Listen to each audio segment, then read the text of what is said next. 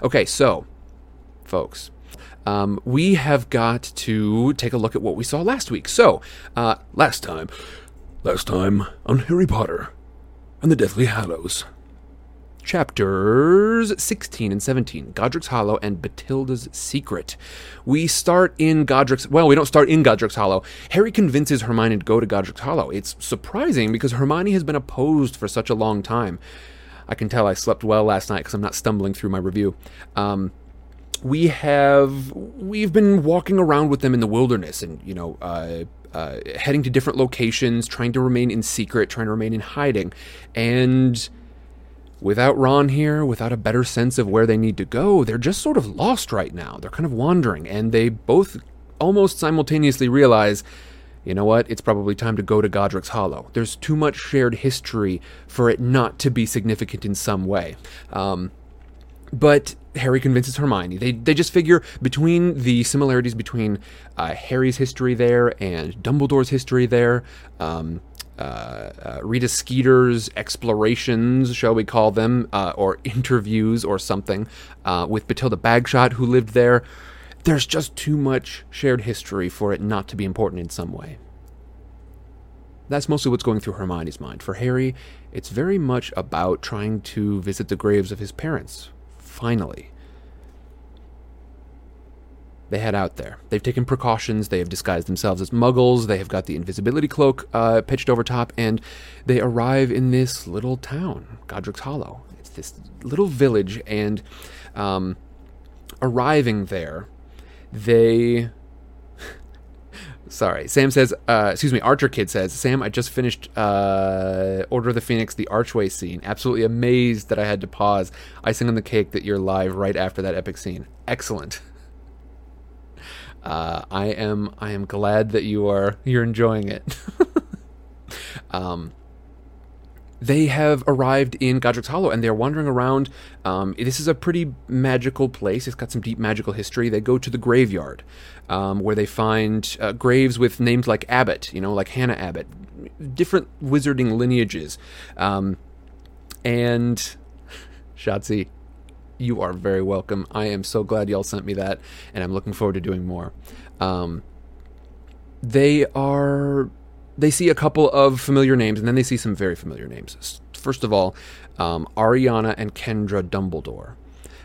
They see that grave. They move along a little bit, and they see an odd grave with what appears to be that triangle, that weird eye symbol that they saw Xenophilius Lovegood wearing, and that some folks have claimed is the mark of Gellert Grindelwald, the one of the most notable evil wizards of all time. It's on the grave of someone called Ignotus, something or other. But they continue on, and finally they find Harry's parents' grave. It says, the last enemy that shall be defeated is death, and we are sort of struck by, as Harry stands there and thinks through the life that he could have had if his parents had not been taken from him. He would have probably had friends. He probably would have had friends here. He would have lived here. Might have even come to know some other wizarding families. They decide they're going to move along, and walking along the street, they find the house. This is the house that Harry's parents were murdered. Harry gets kind of a flash, a little vision, and suddenly nearby there's this old woman who they start to interact with, and they find that, okay, this must be Bathilda Bagshot. She confirms that she is, with a nod, but she's acting strangely. She takes them to her house, and Harry can see all these pictures and a copy of a book from Rita Skeeter. And he believes, this is Bathilda Bagshot. This must be the spot where Dumbledore hid the sword. He must have given it to Bathilda for safekeeping, so that I, Harry, could come along and get it when I figured out the clues. She takes Harry upstairs alone, leaving Hermione downstairs, and gesturing him over toward a corner. Harry suddenly gets a pain in his scar, and emerging from the body of Bathilda Bagshot is the snake Nagini.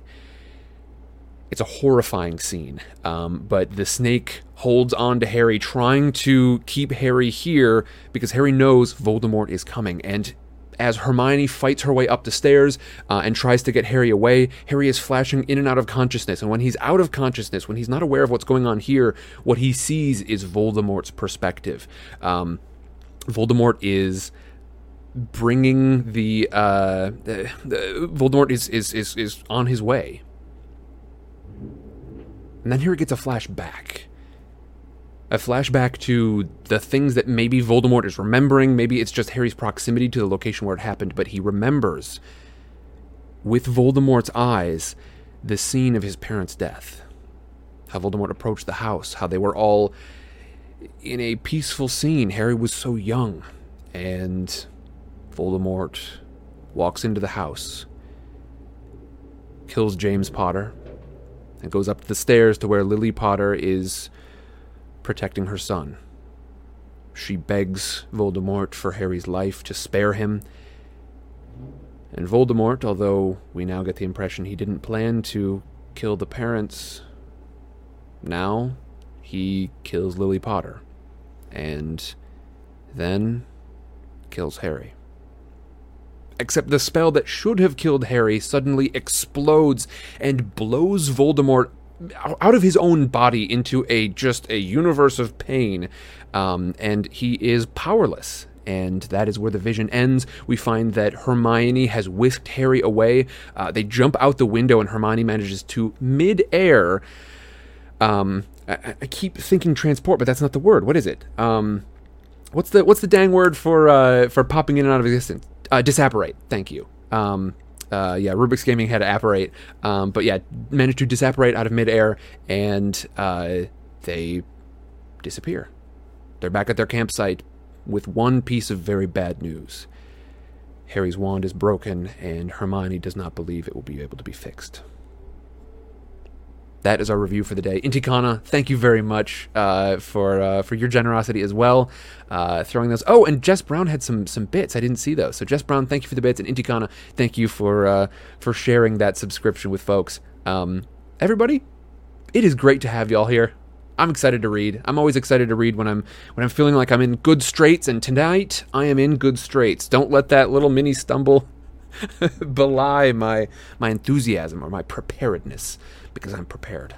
Sloth creatures, how's it going? Now I'm prepped for hydration. Let's do this thing. Oh, Emily Rose, I'm glad you're in the vicinity, though. I hope you're doing well.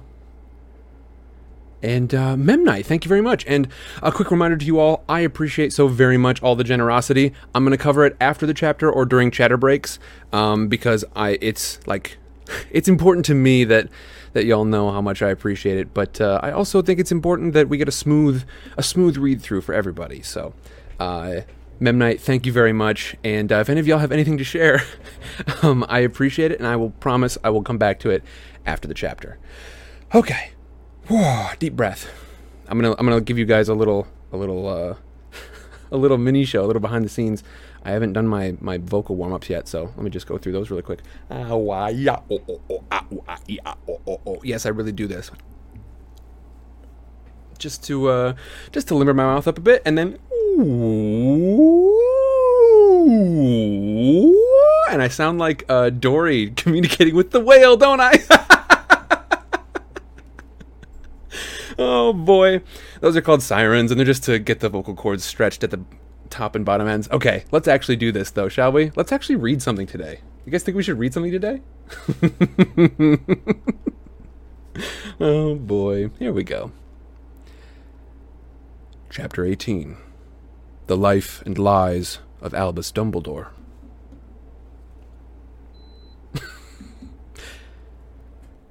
The sun was coming up. The pure, colorless vastness of the sky stretched over him, indifferent to him and his suffering. Harry sat down in the entrance tent and Harry sat down in the tent entrance and took a deep breath of clean air. Simply to be alive and watch the sun rise over the sparkling hillside ought to have been the greatest treasure on earth, and yet he could not appreciate it. His senses had been spiked by the calamity of losing his wand. He looked out over a valley blanketed in snow, distant church bells chiming through the glittering silence. Without realizing it, he was digging his fingers into his arms as if he were trying to resist physical pain. He had spilled his own blood more times than he could count. He had lost all the bones in his right arm once. This journey had already given him scars to his chest and forearms to join those on his hand and forehead, but never, until this moment, had he felt himself to be fatally weakened. Vulnerable and naked as though the best part of his magical power had been torn from him. He knew exactly what Hermione would say if he expressed any of this. The wand is only as good as the wizard. But she was wrong. His case was different. She had not felt the wand spin like the needle of a compass and shoot golden flames at his enemy. He had lost the protection of the twin cores, and only now that it was gone did he realize how much he had been counting upon it. He pulled the pieces of the broken wand out of his pocket, and without looking at them, tucked them away in Hagrid's pouch around his neck. The pouch was now too full of broken and useless objects to take any more. Harry's hand brushed the old snitch through the mokeskin for a moment, and he had to fight the temptation to pull it out and throw it away. Impenetrable, unhelpful, useless, like everything else Dumbledore had left behind. And his fury at Dumbledore broke over him now like lava, scorching him inside, wiping out every other feeling. Out of sheer desperation, they had talked themselves into believing that Godric's Hollow held answers, convinced themselves that they were supposed to go back, that it was all part of some secret path laid out for them by Dumbledore. But there was no map, no plan. Dumbledore had left them to grope in the darkness, to wrestle with unknown and undreamed of terrors, alone and unaided. Nothing was explained, nothing was given freely. They had no sword, and now Harry had no wand. And he had dropped the photograph of the thief. And it would surely be easy now for Voldemort to find out who he was. Voldemort had all the information now. Harry? Hermione looked frightened that he might curse her with her own wand. Her face streaked with tears, she crouched down beside him, 2 cups of tea trembling in her hands and something bulky under her arm. "Thanks," he said, taking one of the cups. "Do you mind if I talk to you?" "No," he said, because he did not want to hurt her feelings. "Harry, you wanted to know who that man in the pictures was. Well, I've got the book." Timidly, she pushed it into his lap, a pristine copy of The Life and Lies of Albus Dumbledore. "Where? How?" "It was in Bathilda's sitting room, just lying there. This note was sticking out of the top of it." Hermione read the few lines of spiky, acid-green writing aloud. "Dear Batty, thanks for your help. Here's a copy of the book. I hope that you like it. You said everything even if you don't remember it. Rita." I think it must have arrived while the real Bathilda was alive, but perhaps she wasn't in any fit state to read it. "No, she probably wasn't." Harry looked down upon Dumbledore's face and experienced a surge of savage pleasure. Now he would know all the things that Dumbledore had never thought it worth telling him, whether Dumbledore wanted him to or not. "You're still really angry at me, aren't you?" said Hermione. He looked up to see fresh tears leaking out of her eyes, and knew that his anger must have shown on his face. "No. No, Hermione, I know that it was an accident. You were trying to get us out of there alive, and you were incredible. I'd be dead if you hadn't turned up there to help me." He tried to return her watery smile, then turned his attention to the book. Its spine was stiff. It had clearly never been opened before. He riffled through the pages, looking for photographs. He came across the one he sought almost at once. The young Dumbledore and his handsome companion, roaring with laughter at some long-forgotten joke. Harry dropped his eyes to the caption. Albus Dumbledore shortly after his mother's death, with his friend, Gellert Grindelwald. Harry gaped at the last word for several long moments. Grindelwald. His friend, Grindelwald. He looked sideways at Hermione, who was still contemplating the name as though she did not believe her eyes. Slowly, she looked up at Harry. Grindelwald? Ignoring the remainder of the photographs, Harry searched the pages around for a recurrence of that fatal name. He soon discovered it and read greedily, but became lost. It was necessary to go further back to make sense of it all, and finally he found himself at the start of a chapter titled The Greater Good. Together, he and Hermione started to read.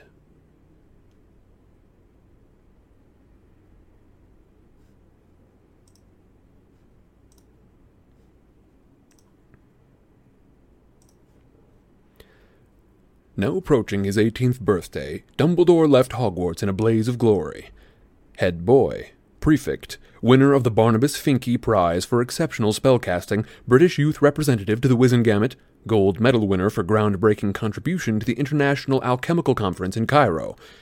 Dumbledore intended, next, to take a grand tour with Alpheus Dogbreath Doge, the dim-witted but devoted sidekick he had picked up at school. The two young men were staying in the Leaky Cauldron in London, preparing to depart for Greece the following morning, when an owl arrived bearing news of Dumbledore's mother's death. Dogbreath Doge, who refused to be interviewed for this book, was given the public his own sentimental version of what happened next. He represents Kendra's death as a tragic blow, and Dumbledore's decision to give up his expedition as an act of noble self-sacrifice. Certainly, Dumbledore returned to Godric's Hollow at once, supposedly to care for his younger brother and sister. But how much care did he actually give them?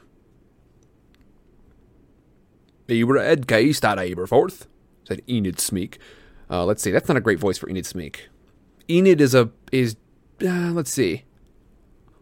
What do we think? Enid Smeek. What's a good voice for a Smeek? It sounds like something out of a Dr. Seuss book, doesn't it? Isn't it something out of a Dr. Seuss book? Like this, they're like the Shaggy. We've done Shaggy before. Let's see. Kind of mousy, says Lisa Hall. I can work with that. He wore a headcase that Aberforth, said Enid Smeek, whose family lived on the outskirts of Godric's Hollow at the time. Ran wild. Of course, with his mum and dad gone, you'd have felt sorry for him. Only he kept chucking goat dung at my head.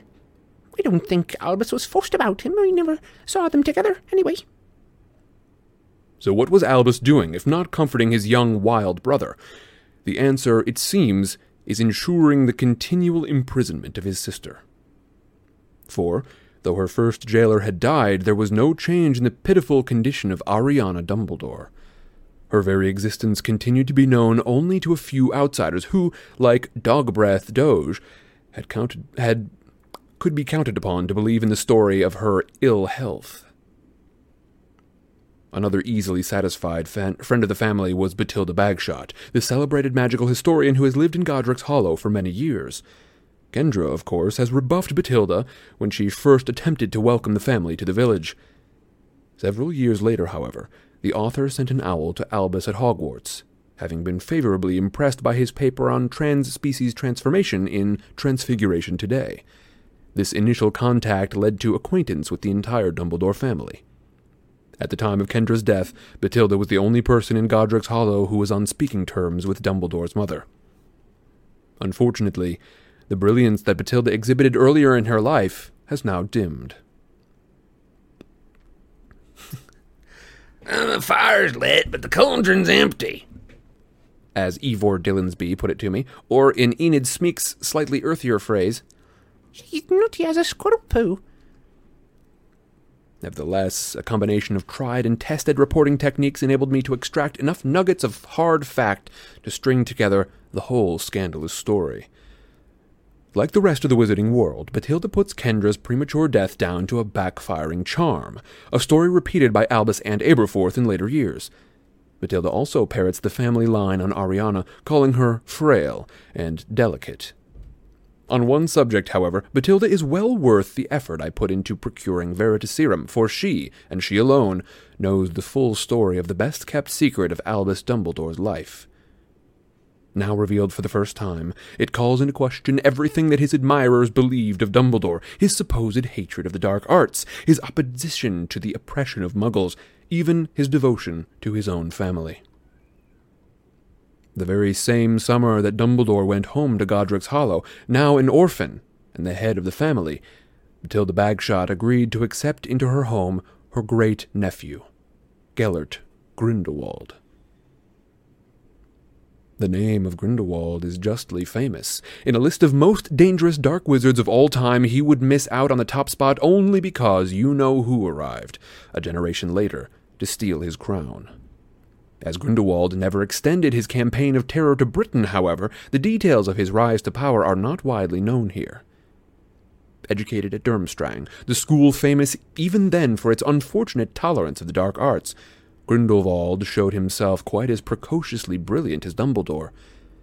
Rather than channel his abilities into the attainment of awards and prizes, however, Gellert Grindelwald devoted himself to other pursuits. At 16 years old, even Durmstrang felt it could no longer turn a blind eye to the twisted experiments of Gellert Grindelwald, and he was banished. Hitherto, all that has been known of Grindelwald's next movements is that he traveled abroad for some months.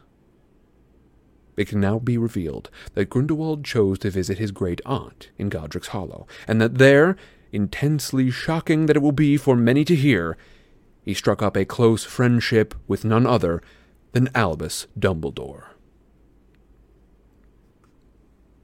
"He seemed a charming boy to me," babbles Bathilda. "Whatever he became later, naturally I introduced him to poor Albus, who was missing the company of lads his own age. The boys took to each other at once."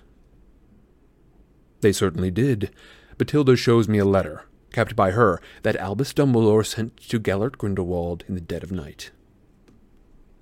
"Yes, even after they'd spent all day in discussion, both such brilliant young boys, they got on like a cauldron on fire. I would sometimes hear an owl tapping at Gellert's bedroom window, delivering a letter from Albus. An idea would have struck him, and he would let Gellert know immediately." And what ideas they were. Profoundly shocking, though Albus Dumbledore's fans will find it, here are the thoughts of their 17-year-old hero, as relayed to his new best friend. A copy of the original letter is to be seen on page 463. Gellert, your point on wizard dominance being for the Muggles' own good. This, I think, is the crucial point. Yes, we will have been given power. Yes, we have been given power, and yes, that power gives us the right to rule, but it also gives us responsibilities over the ruled. We must stress this point. It will be the foundation stone upon which we build. Where we are opposed, as we will surely be, this must be the basis of all of our counter-arguments. We seize control for the greater good. And from this it follows that where we meet resistance, we must use only the force that is necessary, and no more. This was your mistake at Durmstrang. But I do not complain, because if you had not been expelled, we would never have met. Albus.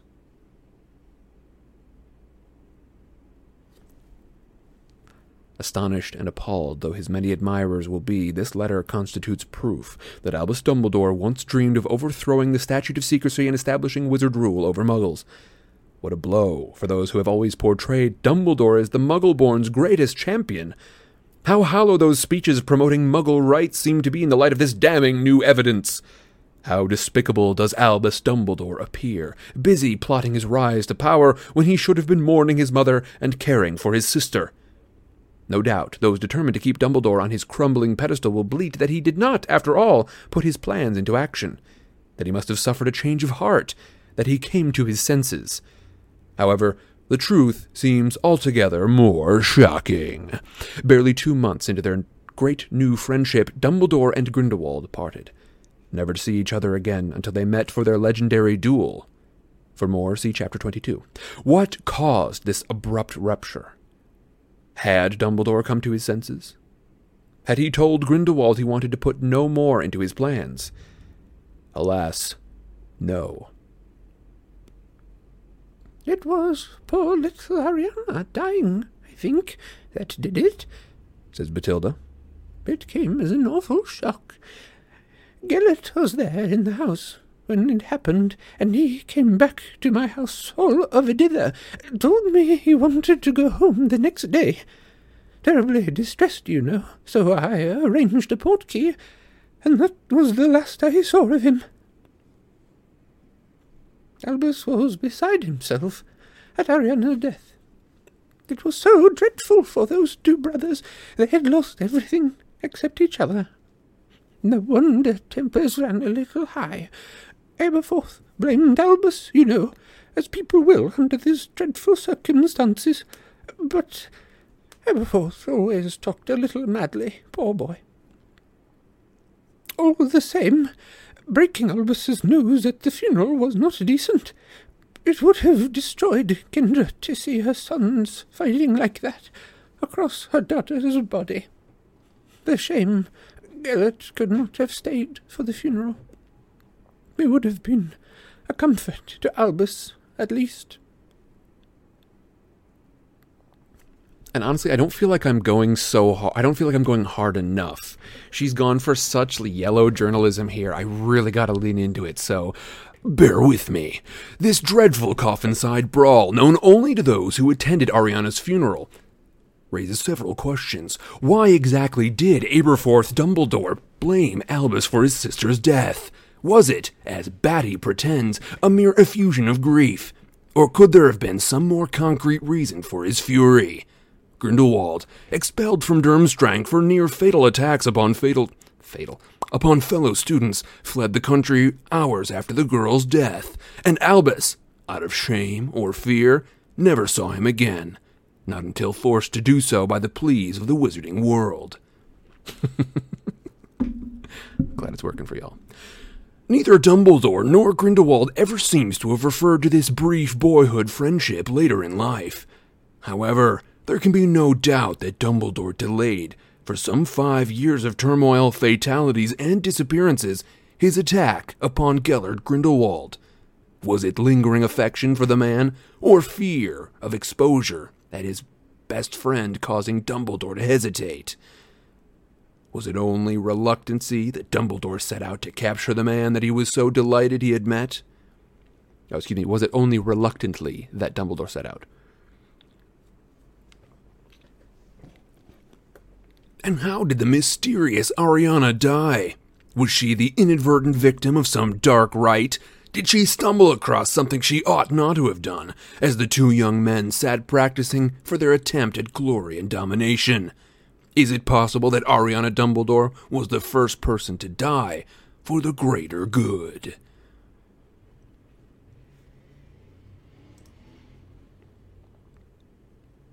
The chapter ended here, and Harry looked up. Hermione had reached the bottom of the page before him. She tugged the book out of Harry's hands, looking a little alarmed by his expression, and closed it without looking at it, as though hiding something indecent. Harry? But he shook his head. Some inner certainty had crashed down inside him. It was exactly how he had felt after Ron left. He had trusted Dumbledore, believed him the embodiment of goodness and wisdom. All was ashes. How much more could he lose? Ron, Dumbledore, the Phoenix Wand. Harry? She seemed to have heard his thoughts. Listen to me. It doesn't make very nice reading. Yes, you could say that. And don't forget, Harry, this is Rita Skeeter writing. You did read that letter to Grindelwald, didn't you? Yes, I did. She hesitated, looking upset, cradling her tea in her hands.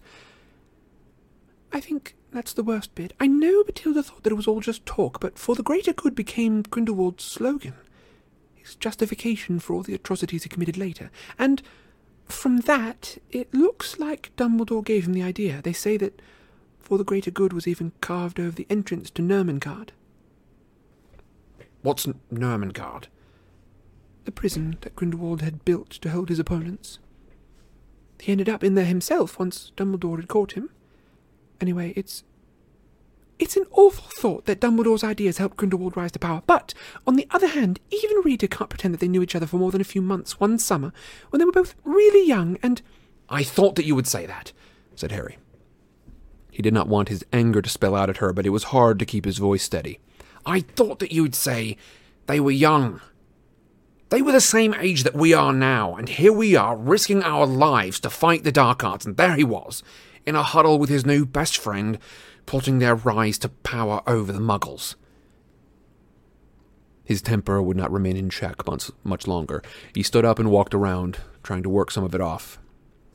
I'm not trying to defend what Dumbledore wrote, said Hermione.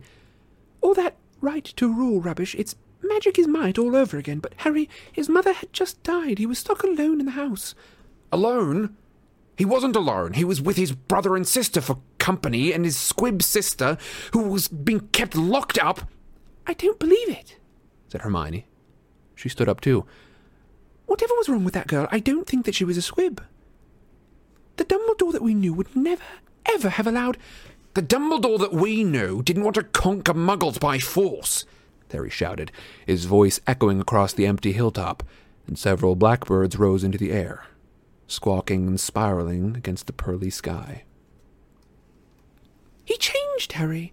He changed. It's as simple as that. Maybe he did believe those things when he was 17, but the whole of the rest of his life was devoted to fighting the dark arts. Dumbledore was the one who stopped Grindelwald.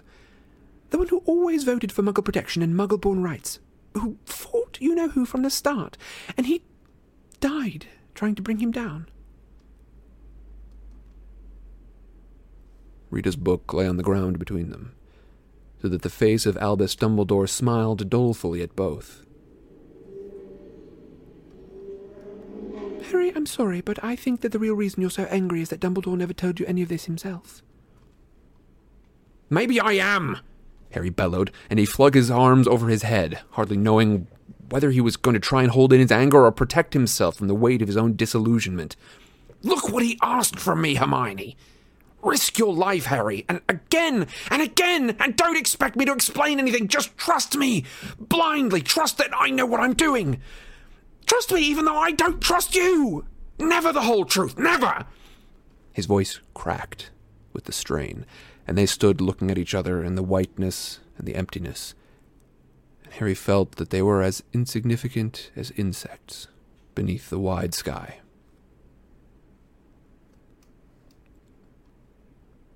He loved you, Hermione whispered. I know he loved you. Harry dropped his arms. I don't know who he loved, Hermione, but it was never me. This isn't love.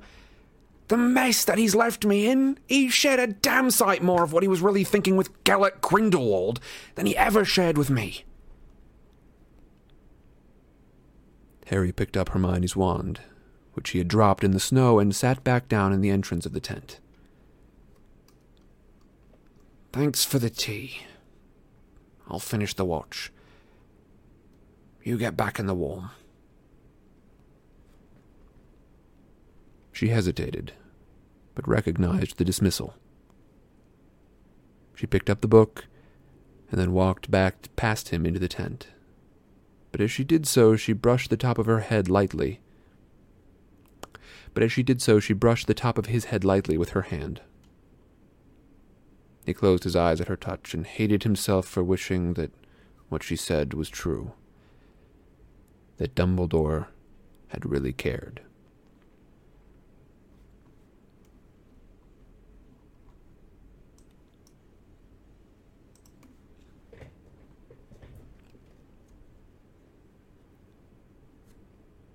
That's the end of this chapter.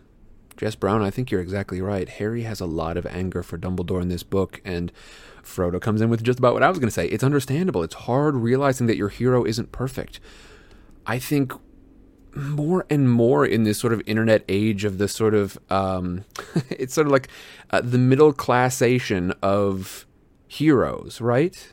Because people have these things. I don't think most folks would describe them as heroes, but people will latch onto folks either online or in sort of a more like traditional. When I say traditional, I mean like 40s, 50s, 60s. They'll latch onto, you know, stars in some sense or internet celebrities, and then set up this mountain of expectations along with them. How much harder must it be for Harry, who has had direct, you know, this isn't just some person that he, you know, this isn't like he latched onto the activities of like Beetle the Bard or any one of the folks that he sort of landed on. He didn't latch onto like the Weird Sisters or something.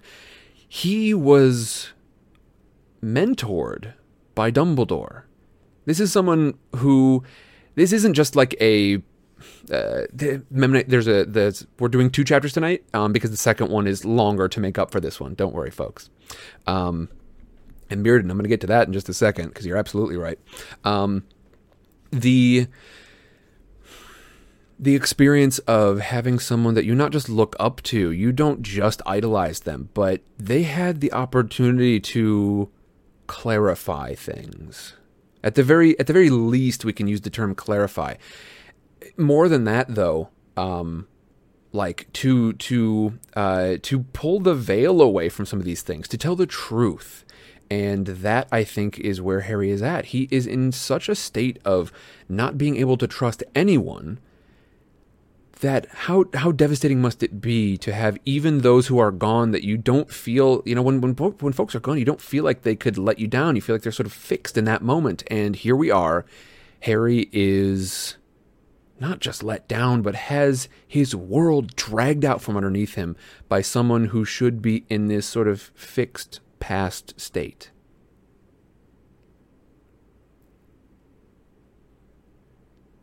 And how much more devastating must that be when you know Dumbledore can't come back and clarify these things, can't come back to explain, no, listen, it wasn't like that, or I did it for these reasons. For Harry, there's just this new information. It takes away everything Dumbledore kind of meant to him as a point of stability, as a moral compass, and tears it away in a manner that's got to feel entirely permanent, because Dumbledore is not here and never will be to explain, to clarify.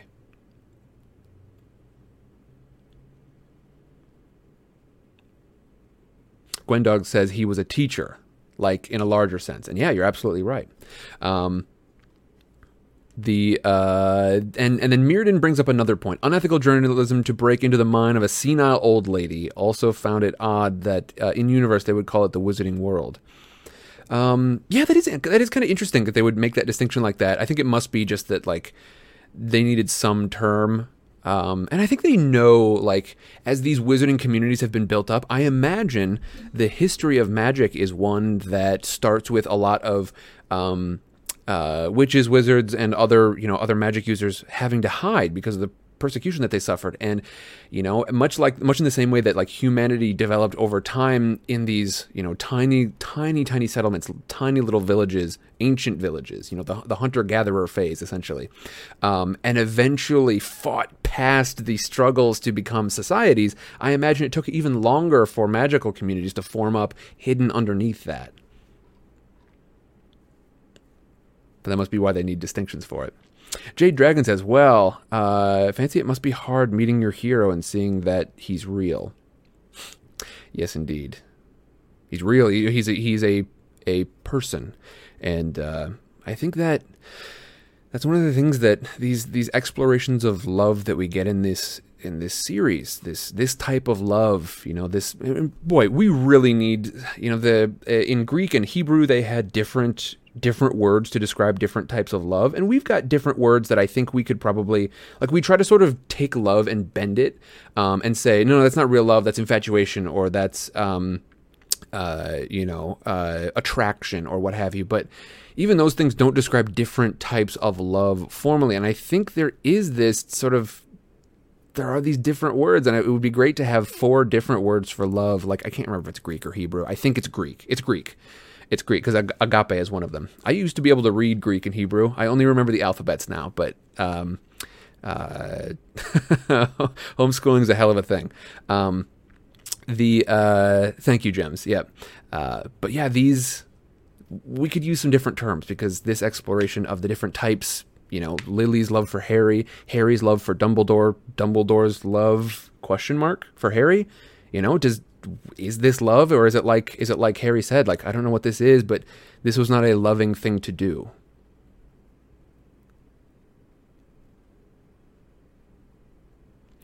Yeah, Rubik's. It definitely was difficult, but for me, I think I am very thankful for the homeschooling that I got. My parents were super attentive, and I learned an awful lot that I don't think that I would have, and it really set me up for a lot of success later on. But it's different to every person. Okay, folks. Because I'm not going to stop halfway through chapter 19, I am going to take my break now. So I'm going to take a quick 5-minute break in Tikana. Thank you. A good reminder. Jem says, I think Dumbledore was afraid Harry would make the same mistakes if given the same info that he had. An interesting theory. And Gems, you've never read or watched these before, correct? Is that right? We've got some headliner. Lisa, thank you. I appreciate it. We've got somebody who's in here all the time. I want to say it was Gems. Yeah, I want to say I thought it was Gems who had not experienced any of this before, so you're coming into it totally blank, which is pretty cool. Jade Dragon says, I wonder if Harry has the necklace on during this, and that's amplifying the emotions. I don't know. Let's see. Do we get a note about who has it on right now? I want to say Hermione took it off of him. I want to say that we ended the last chapter with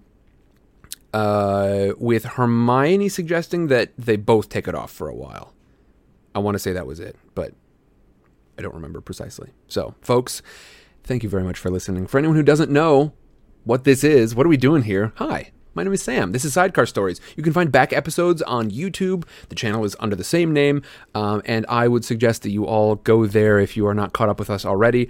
For everyone who is caught up, for everyone who's currently watching this on Twitch, thank you so very much for joining me. Got a lot of folks in, and it's always great to see you all. And for everyone who's been so generous over already in this episode, thank you very much. You are helping me to spend more time, even if I'm not spending the time streaming. You're helping me dedicate more time in the editing. Right now I'm editing 4 different projects. So y'all are really, you are helping me out a ton. And even if it doesn't all go into stream time, I hope y'all can see, like, as I put out more and more, that you can see exactly what I'm doing with the investment that you've made here. So thank you so very much. I love y'all for the support. And for everyone who is just here to watch, I love y'all here. I love having y'all here too. Everyone who's here to lurk, even if you don't even like to chat, it's great to have you here. And I love doing these. I love doing these. All right, folks, I'll see you in 5 minutes. Bye-bye. And we're back. Hello, everyone. How are you? Welcome back. I hope you are all doing well. I am certainly doing great. It feels nice to have those short chapters up front and then the longer chapters later, because it gives me a chance to kind of, take my break early and then really feel warmed up for the next ones.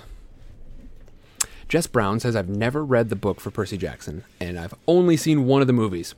Witch Hazel's super excited for it, though. I am glad. Yeah, okay, so I've seen a lot about how the movies are not, they don't do them justice. And I think that, honestly, if I were to go back and, well, I don't even need to go back, I almost wonder if, in some ways, did the movies do Harry Potter justice? I would say I very rarely experience one where I've read the book first and then I see the movies, and I really think, like, they did great. Lord of the Rings is one of them where I feel like they really did genuinely pull it off. Jess Brown says, I believe every movie based off a book is stupid.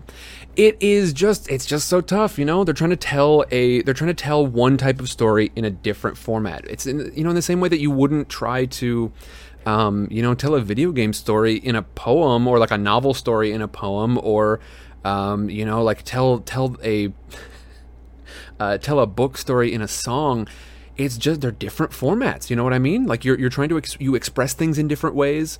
Tuna says Polar Express, the movie, was greatest of all time.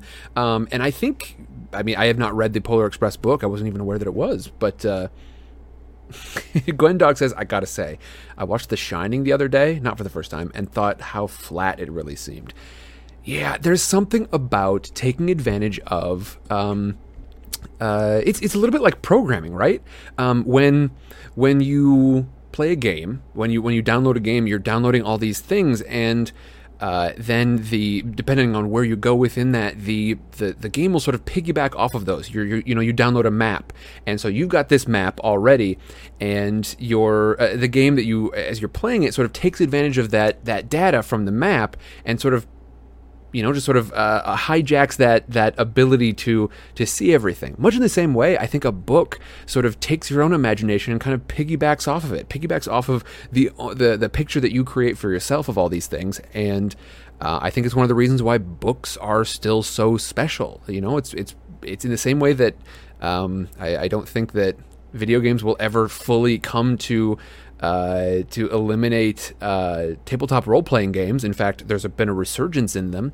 I think we're never going to go from books entirely switching over to movies. Halfbit says, The Shining film isn't dynamic at all. The book, however, is full of dynamics. And Mr. Halfbit, it's great to see you. Also, hi. But I want to... Emily Rose, fantastic. I'm so glad to hear it. Good. Seeing Mr. Halfbit pops up reminds me, especially considering we are currently discussing tabletop RPGs in a tangential way. Those of you who have seen some of the things like Chat Plays Dungeon World or Kids on Bikes, you're probably wondering, what are these things? Many of you have never had an experience with D&D or, tabletop RPGs in general. You might be wondering, what is this and why does Sam care about them? And why is it on a channel where we're dedicated to telling stories? Well, here's what it is. I believe that some of the best stories being told right now, are being told in tabletop RPGs. They are games that are designed to tell stories. At least that's how I use them. Kids on Bikes is awesome, says Intikana. I am very glad you're enjoying them. If y'all want to see the session 0 that we did, it's currently on Twitch, and I'm releasing it in 3 parts every Saturday leading up to the night of Halloween. So, what's on Halloween? Well, I like to announce these things first, especially on these Harry Potter streams, but on Halloween is the day we're actually going to be running that session. We are going to be playing it's called a one-shot, so it's just sort of it's essentially like if a campaign is the TV show of this particular thing, then a one-shot is the movie. We are going to be going through this session, and it's going to be a spooky little session in the same genre as Stranger Things. But yeah, this game, Kids on Bikes, is designed to tell games in that genre. Dungeon World can be used to tell stories in the genre of things like Lord of the Rings, that sort of thing. And I'm using it to tell a story in a big magical metropolis, maybe a tiny little bit steampunky. And I hope that y'all will sort of dip your toes in. Either to the Wednesday sessions or check out the session 0. We did a bunch of world building and character creation. But yeah, for those of you who have just wondered, what are all these things? Tabletop RPGs are storytelling games. There's no winner, there's no loser. It's just to tell a beautiful story. And I am so excited to do it. Folks, thank you very much for being here with me. Thanks for holding on for dear life as I just ramble through the various things that I'm working on. And actually, the fact that my AC was not on reminds me, I'm going to go, I'll literally be gone in less than 10 seconds. I have to go turn on the fan that keeps my router from overheating so we don't crash like we did last week. Although I'm not entirely sure what that one was about. Here we go. 10, 9, 8, 7, 6, 5, 4, 3, 2, 1. That's right, I did it. Although I did say less than 10 seconds, didn't I? All right, give me an asterisk, Frizz.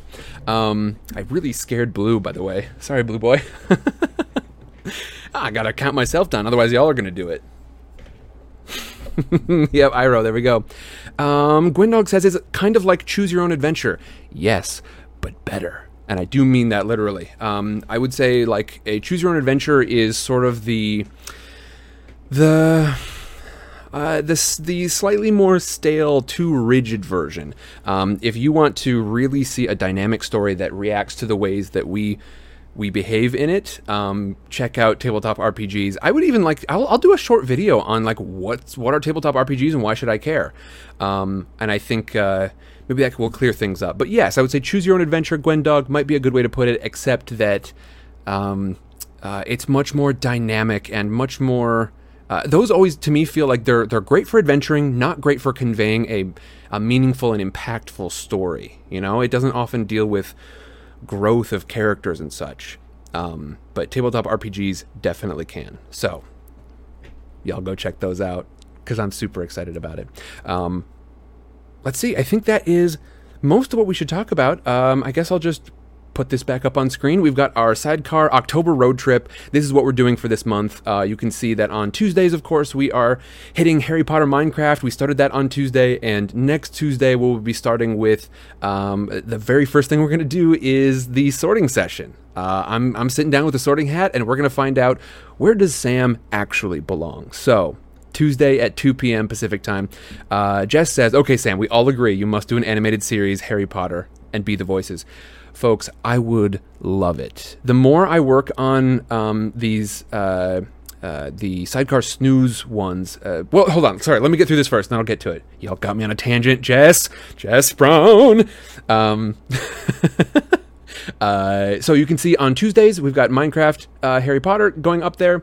On Fridays at 2 p.m. Pacific, we are playing a series of games. We'll probably revisit them. And then, of course, you can see at the very lower right-hand corner, Saturday, the night of Halloween, that is the Sidecar Halloween party. That is what we're going to be doing.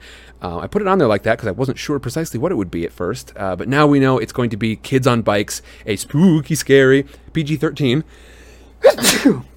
So not PG, definitely not R, but somewhere nicely in that Stranger Things kind of category.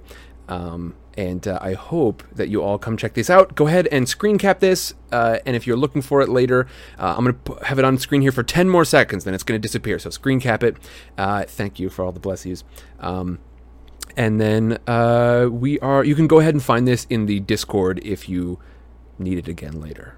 So, with that, let's talk review for our last chapter. But Just Brown says, yeah, we need to do an animated series for Harry Potter. Now, Sam is not a particularly talented visual artist, at least not in a way that can contribute to this. I do some sketching stuff that some folks have enjoyed, but this is not my bag. For any of you illustrators and animators, if you put together anything, and I mean anything, this includes you, Jer, who Jefferson was talking about a short film where I think the lead character is a piece of toast. I am genuinely very interested in doing more, sort of having my voice on top of more things and getting a little better on the post-production side with Audacity and such. So if you make things, I will voice them. And I mean that very literally. I'm catching up on it's a learning curve, but I'm getting faster now with the editing process of Sidecar Snooze, and I would love to do more of it and in more various ways. But yeah, that's kind of a bucket list thing for me, like having my voice on some sort of animated something or other would be glorious. All right, now let's talk review.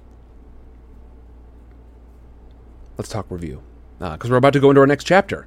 For anyone who doesn't know, my name is Sam. This is Sidecar Stories, and tonight, Thursday nights, Vintage Sidecar.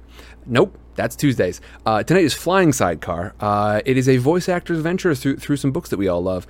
And currently, we have just done Chapter 18, The Life and Lies of Albus Dumbledore, in which largely Harry and Hermione simply read the book, like Rubik says, The Life and Lies of Albus Dumbledore, and discover Dumbledore's connection with Gellert Grindelwald. Read a juicy memoir, says Mirrodin. This memoir, it is a biography by Rita Skeeter. And while we don't know what things are true, Harry kind of wants to believe the worst of Dumbledore right now because of the position that Dumbledore has put him in, right? Harry's known for a while he doesn't know the truth. He doesn't know the whole truth. He doesn't know nothing but the truth. I'm sorry. And as he is trying to go on this terrifying quest here, he is starting to believe that Dumbledore hasn't told him much, and so he is just chomping onto any opportunity to hear something that might be true, especially if it's got some sort of proof, like this letter that Albus sent to Gellert, that Dumbledore sent to Grindelwald, that included language like for the greater good, which would eventually become Gellert Grindelwald's slogan and be used to justify all sorts of heinous magical deeds. Harry is angry. He's furious that Dumbledore would tell these things to someone who would become one of the most evil wizards of all time, but would not tell Harry. Hi, Bethy. You did not miss it all. No, we are just about to embark on our second chapter. Everyone, thank you very much for being here. We had one short chapter and this one's going to be slightly longer. So, folks, sit back, relax. Thank you for riding the sidecar today. And I hope you're all having a great evening. Or morning, wherever you're at. Chapter 19. And for the VOD folks, I'm going to say that again because I just realized I'm not on the screen yet. Here we go. Chapter 19. The Silver Doe. It was snowing by the time Hermione took over the watch at midnight. Harry's dreams were confused and disturbing. Nagini wove in and out of them, first through a gigantic cracked ring and then through a wreath of Christmas roses. He woke repeatedly, panicky, convinced that somebody had called to him in the distance, imagining that the wind whipped around the tent, that it was footsteps or voices. Finally, he got up in the darkness and joined Hermione, who was huddled in the entrance of the tent reading A History of Magic by the light of her wand. The snow was still falling thickly, and she agreed with relief to his suggestion of packing up early and moving on. We'll go somewhere more sheltered, she agreed, shivering as she pulled on a sweatshirt over her pajamas. I kept thinking that I could hear people moving outside. I even thought I saw somebody once or twice.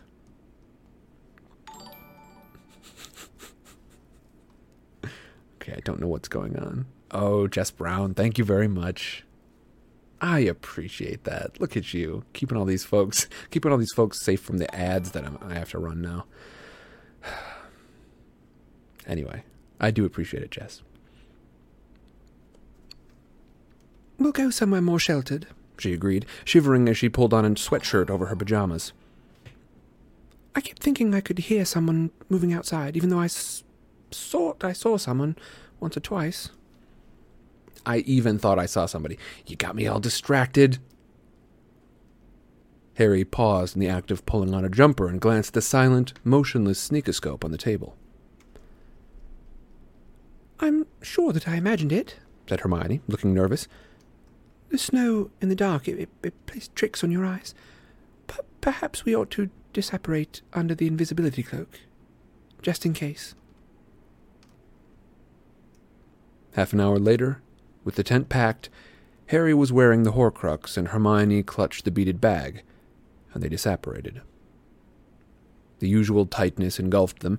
Harry's feet parted company with the snowy ground and slammed hard into what felt at first like frozen earth covered with leaves. "Where are we?" he asked, peering around at a fresh mass of trees as Hermione opened a beaded bag and began tugging out tent poles. The Forest of Dean, she said. I came camping here with my mum and dad. Here, too, snow lay on the trees all around, and it was bitterly cold, but they were at least protected from the wind. They spent most of the day inside the tent, huddled for warmth around the useful bright blue flames that Hermione was so adept at producing, and which could be scooped up and carried around in a jar. Harry felt as though he were recuperating from some brief but severe illness, an impression reinforced by Hermione's solicitousness. That afternoon, fresh flakes drifted down upon them, so that even their sheltered clearing had a fresh dusting of powdery snow. After 2 nights of little sleep, Harry's senses seemed more alert than usual.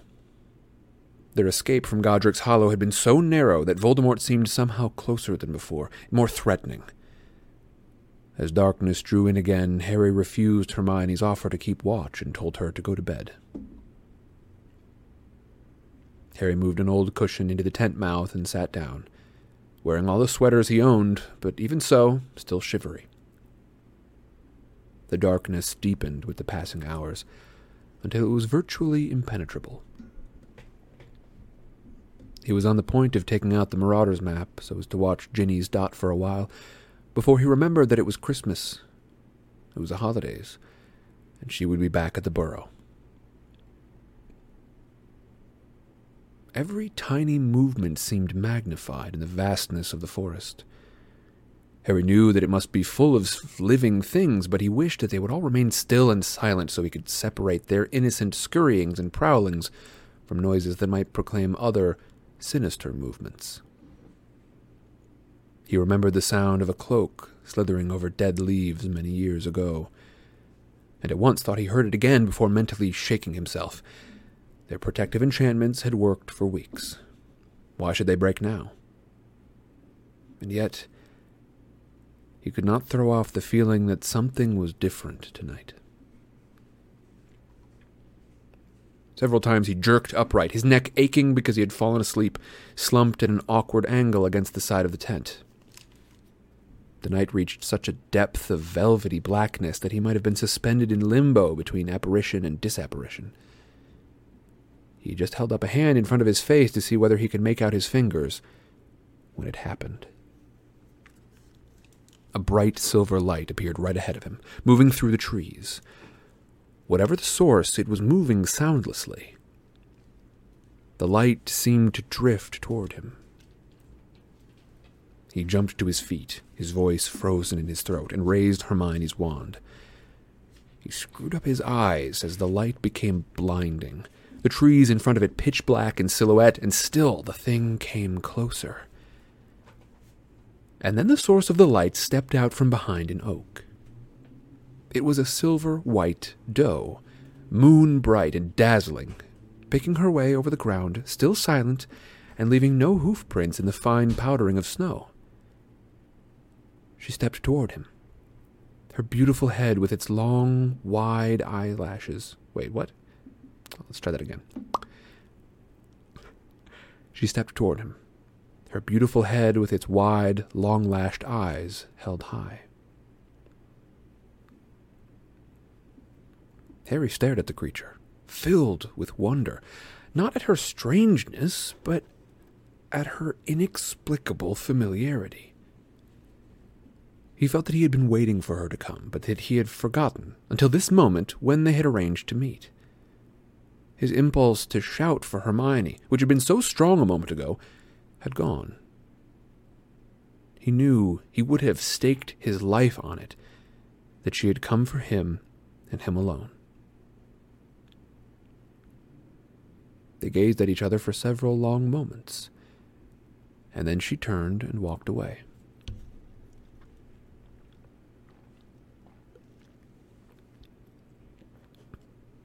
"No," he said, and his voice was cracked with lack of use. "Come back." She continued to step deliberately through the trees, and soon her brightness was striped by their thick black trunks. For one trembling second he hesitated. Caution murmured that it could be a trick, a lure, a trap. But instinct, overwhelming instinct, told him that this was not dark magic. He set off in pursuit. Snow crunched beneath his feet. but the doe made no noise as she passed through the trees, for she was nothing but light. Deeper and deeper into the forest she led him, and Harry walked quickly, sure that when she stopped, she would allow him to approach her properly. And then she would speak, and the voice would tell him what he needed to know. At last she came to a halt. She turned her beautiful head toward him once more, and he broke into a run, a question burning in him, but as he opened his lips to ask it, she vanished. Though the darkness had swallowed her whole, her burnished image was still imprinted on his retinas. It obscured his vision, brightening when he lowered his eyelids, disorienting him. Now fear came. Her presence had meant safety. "Lumos," he whispered, and the wand tip ignited. The imprint of the doe faded away with every blink of the eye as he stood there, listening to the sounds of the forest, to distant crackles of twigs, soft swishes of snow. Was he about to be attacked? Had she enticed him into an ambush? Was he suddenly imagining that somebody stood beyond the reach of the wand light, watching him? He held the wand higher. Nobody ran out at him. No flash of green light burst from the trees. Why, then, had she led him to this spot? Something gleamed in the light of the wand, and Harry spun about, but all that there was a small frozen pool, its cracked black surface glimmering as he raised the wand higher to examine it. He moved forward rather cautiously and looked down. The ice reflected his distorted shadow in the beam of wand light, but deep below the thick, misty gray carapace, something else glinted. A great silver cross. His heart skipped into his mouth. He dropped to his knees at the pool's edge and angled the wand so as to flood the bottom of the pool with as much light as possible. A glint of deep red. It was a sword with glittering rubies at its hilt. The sword of Gryffindor was lying at the bottom of the forest pool. Barely breathing, he stared down at it. How was this possible? How could it have come to be lying in a forest pool, this close to the place where they were camping? Had some unknown magic drawn Hermione to this spot, or was the doe, which he had taken to be a Patronus, some kind of guardian of the pool? Or had the sword been put into the pool after they had arrived, precisely because they were here? In which case, where was the person who had wanted to pass it to Harry? Again he directed the wand at the surrounding trees and bushes, searching for a human outline, for the glint of an eye, but he could not see anyone there. All the same, a little more fear leavened his exhilaration as he returned his attention to the sword reposing in the bottom of the frozen pool. He pointed his wand at the silvery shape and murmured, "Accio sword." It did not stir. He had not expected it to. If it had been that easy, the sword would have lain on the ground for him to pick up, not in the depths of a frozen pool. He set off around the circle of ice, thinking hard about the last time the sword had delivered itself to him. He had been in terrible danger then, and had asked for help. "Help," he murmured, but the sword remained upon the pool bottom, indifferent, motionless. What was it, Harry asked himself, walking again, that Dumbledore had told him the last time he had retrieved the sword? Only a true Gryffindor could have pulled that out of the hat? And what were the qualities that defined a Gryffindor? A small voice inside Harry's head answered him.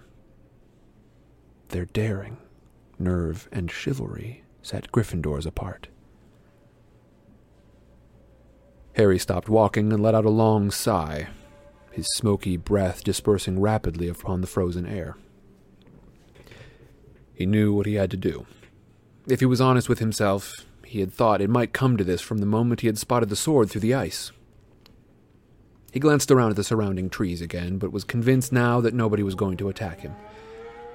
They had had their chance as he walked alone through the forest, had plenty of opportunity as he examined the pool. The only reason to delay at this point was because the immediate prospect was so deeply uninviting. With fumbling fingers, Harry started to remove his many layers of clothing. Where chivalry entered into this, he thought ruefully, he was not entirely sure, unless it counted as chivalrous that he was not calling for Hermione to do it in his stead. An owl hooted somewhere as he stripped off, and he thought, with a pang, of Hedwig. He was shivering now, his teeth chattering horribly, and yet he continued to strip off until, at last, he stood there in his underwear, barefooted in the snow. He placed the pouch containing the wand, his mother's letter, the shard of Sirius's mirror, and the old snitch on top of his clothes, and he pointed Hermione's wand at the ice. "Defender!"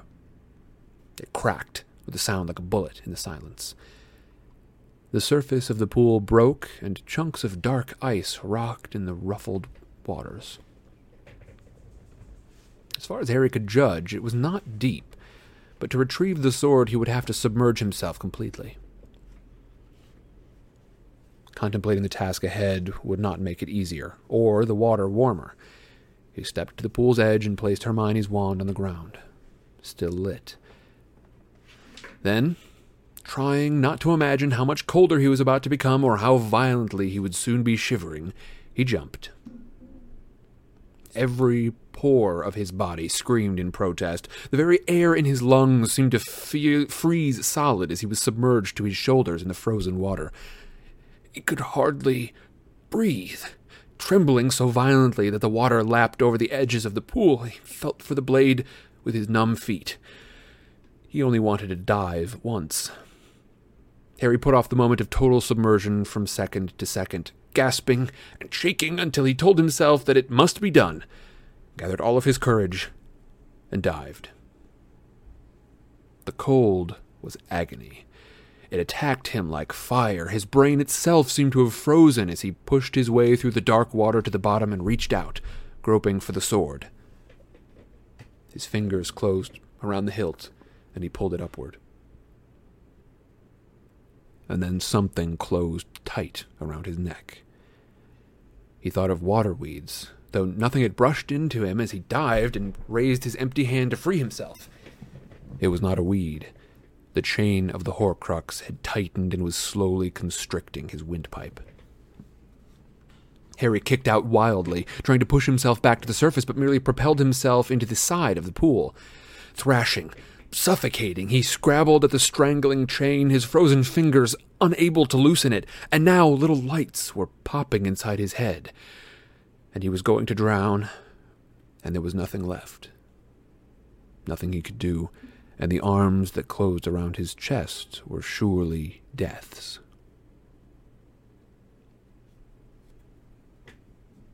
Choking and retching, soaking and colder than he had ever been in his life, he came to, face down in the snow. Somewhere close by, another person was panting and coughing and staggering around.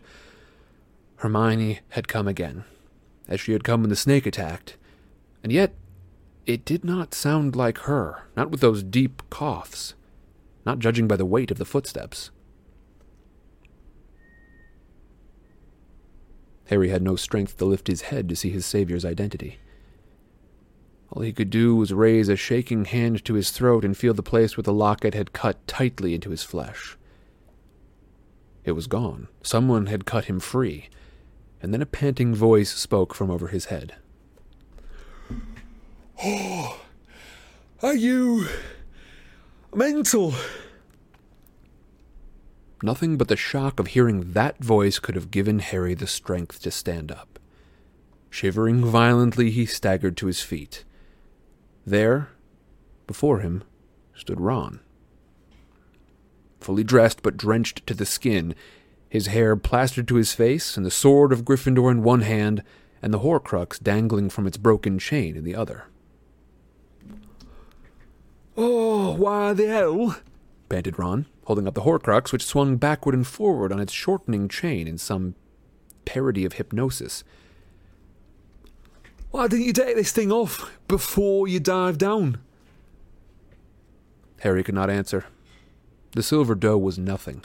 Nothing compared to Ron's reappearance. He could not believe it. Shuddering with cold, he caught up the pile of clothes still lying at the water's edge and began to put them on. As he dragged sweater after sweater over his head, Harry stared at Ron, half expecting him to have disappeared every time he lost sight of him, and yet he had to be real. He had just dived into the pool. He had saved Harry's life. It was you? Harry said at last, his teeth chattering, his voice weaker than usual due to near strangulation. Well, yeah, said Ron, looking slightly confused.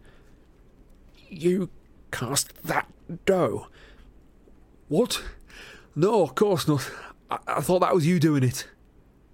My Patronus is a stag. Oh, yeah, I thought that it looked different. There's no antlers. Ron put Hagrid's pouch back around his neck, pulled on a final sweater, stooped to pick up Hermione's wand, and faced Ron again. How come you're here? Apparently Ron had hoped at this point would come up later, if at all. Well, I've come back. If he cleared his throat. If you still want me. There was a pause in which the subject of Ron's departure seemed to rise like a wall between them. Yet he was here. He had returned. He had just saved Harry's life. Ron looked down at his hands. He seemed momentarily surprised to see the things that he was holding. Oh, yeah, I got it out, he said, rather unnecessarily, holding up the sword for Harry's inspection. That is why you jumped in, right? Yeah, said Harry. But I don't understand. How did you get here? How did you find us? Well, that's a long story, said Ron. I've been looking for you for hours. It's a big forest, isn't it? And I was just thinking I'd have to have a kip under a tree and wait for morning when I saw that deer coming, and you followed. You didn't see anyone else? No, said Ron. But he hesitated, glancing at two trees growing close together some yards away. But I think I saw something move over there. But I was running to the pool at the time because you'd gone in and you hadn't come up, so I wasn't going to make a detour to... Hey!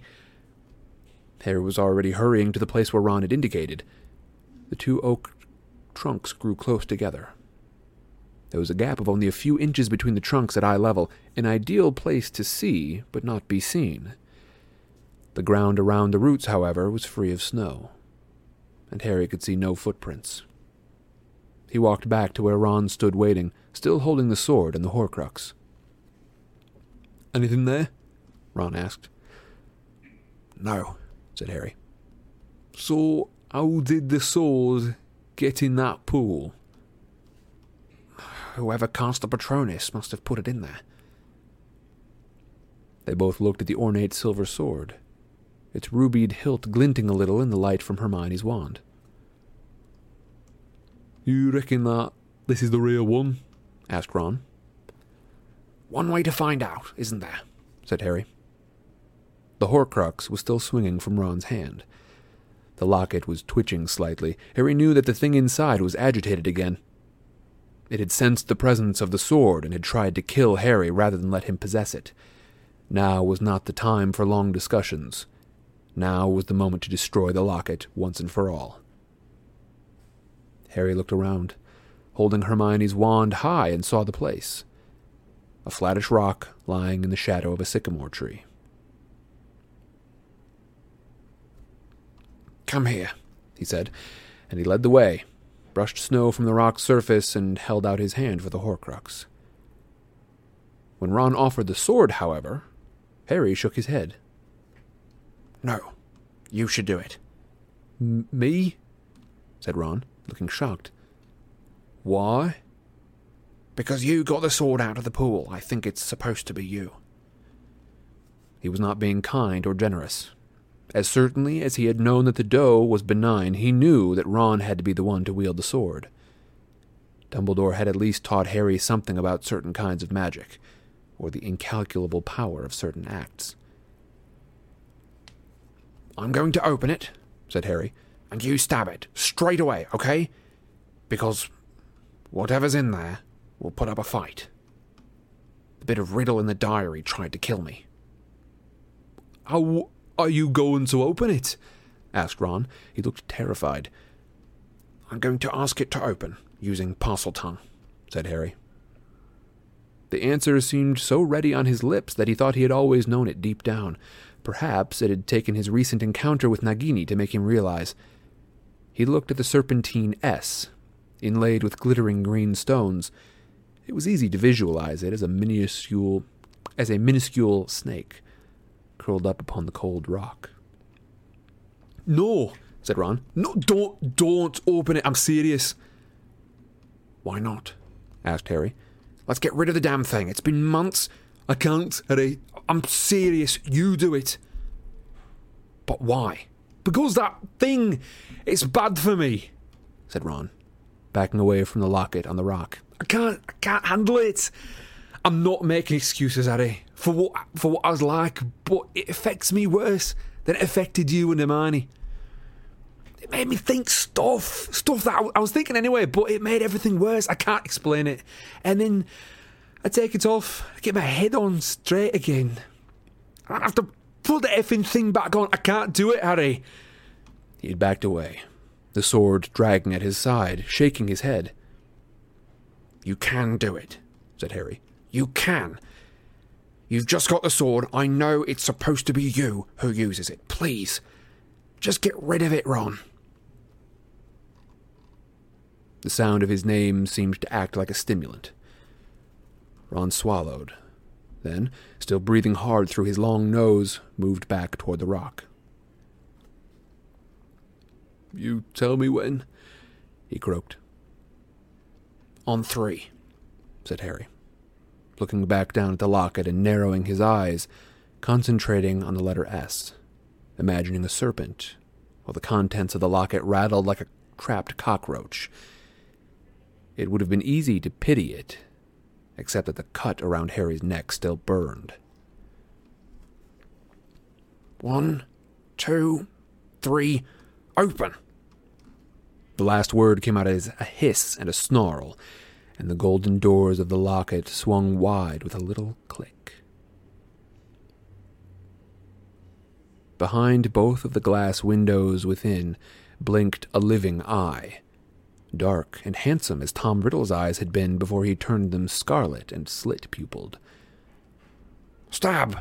said Harry, holding the locket steady on the rock. Ron raised the sword in his shaking hands. The point dangled over the frantically swiveling eyes, and Harry gripped the locket tightly, bracing himself, already imagining blood pouring from the empty windows.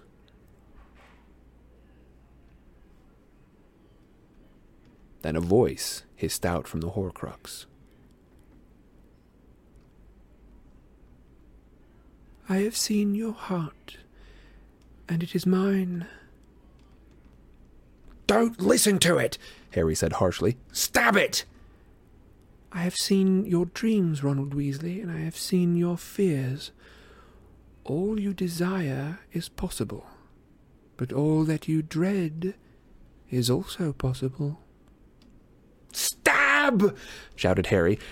His voice echoed off the surrounding trees. The sword point trembled, and Ron gazed down into the Riddle's eyes. "Least loved, always, by the mother who craved a daughter. Least loved, now, by the girl who prefers your friend. Second best, always, eternally overshadowed." "Ron, stab it now!" Harry bellowed. He could feel the locket quivering in his grip and was so scared of what was coming. Ron raised the sword still higher, and as he did so, Riddle's eyes gleamed scarlet. Out of the locket's 2 windows, out of the eyes, there bloomed like 2 grotesque bubbles the heads of Harry and Hermione, weirdly distorted. Ron yelled in shock and backed away as the figures blossomed out of the locket. First chests, then waists, then legs, until they stood in the locket, side by side like trees with a common root, swaying over Ron and the real Harry, who snatched his fingers away from the locket as it burned suddenly, white-hot. "Ron!" he shouted, but the riddle Harry was now speaking with Voldemort's voice, and Ron was gazing, mesmerized, into its face. "Why return? We were better without you, happier without you, glad of your absence. We laughed at your stupidity, your cowardice, your presumption." "Presumption?" echoed the riddle Hermione, who was more beautiful and yet more terrible than the real Hermione. She swayed, cackling, before Ron, who looked horrified and yet transfixed, the sword hanging pointlessly at his side. "Who could look at you? Who would ever look at you beside Harry Potter? What have you ever done compared with the Chosen One? What are you compared with the boy who lived?" "Ron! Stab it! Stab it!" Harry yelled, but Ron did not move. His eyes were wide, and the riddle Harry and the riddle Hermione were reflected in them, their hair swirling like flames, their eyes shining red, their voices lifted in an evil duet. "Your mother confessed," sneered Riddle Harry, while Riddle Hermione jeered, "that you would have preferred me as a son. Would be glad to exchange. Who wouldn't prefer him? What woman would take you? You are nothing, nothing to him," crooned Riddle Hermione, and she stretched like a snake and entwined herself around Riddle Harry, wrapping him in a close embrace. Their lips met. On the ground in front of them, Ron's face filled with anguish. He raised the sword high, his arms shaking. "Do it, Ron!" Harry yelled. Ron looked toward him, and Harry thought he saw a trace of scarlet in his eyes. "Ron!" The sword flashed, plunged. Harry threw himself out of the way. There was a clang of metal and a long, drawn-out scream. Harry whirled around, slipping in the snow, wand held ready to defend himself, but there was nothing to fight. The monstrous versions of himself and Hermione were gone. There was only Ron, standing there with the sword held slackly in his hand, looking down at the shattered remains of the locket on the flat rock. Slowly, Harry walked back to him, hardly knowing what to say or do.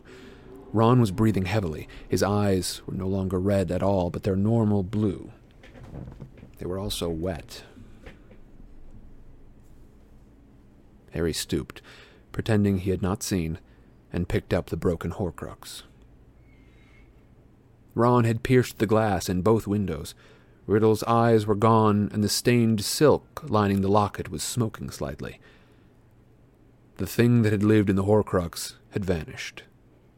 Torturing Ron had been its final act. The sword clanged as Ron dropped it. He had sunk to his knees, his head in his arms. He was shaking, but not, Harry realized, from cold. Harry crammed the broken locket into his pocket, knelt down beside Ron, and placed a hand cautiously on his shoulder. He took it as a good sign that Ron did not throw it off. "After you left," he said in a low voice, grateful for the fact that Ron's face was hidden. "She cried for a week. Probably longer, only she didn't want me to see. There were loads of nights when we never even spoke to each other. With you gone..." He could not finish. It was only now that Ron was here again, and Harry fully realized how much his absence had cost them. "She's like my sister," he went on. I love her like a sister, and I reckon she feels the same way about me. It's always been like that. I thought that you knew. Ron did not respond, but turned his face away from Harry and wiped his nose noisily on his sleeve. Harry got back to his feet again and walked to where Ron's enormous rucksack lay a few yards away, discarded as Ron had run to the pool to save Harry from drowning. He hoisted it onto his own back and walked back to Harry, who clambered to his feet as Harry approached, eyes bloodshot but otherwise composed. I'm sorry, he said in a thick voice. I'm sorry that I left. I know. I was He looked around at the darkness as if hoping a bad enough word would swoop down upon him and claim him. You've sort of made up for it tonight, said Harry. Getting the sword, finishing off the Horcrux, saving my life. That makes me sound a lot cooler than I was, Ron mumbled. Stuff like that always sounds cooler than it really was, said Harry. I've been trying to tell you that for years. Simultaneously, they walked forward and hugged, Harry gripping the still sopping back of Ron's jacket. And now, said Harry as they broke apart, all we've got to do is find the tent again.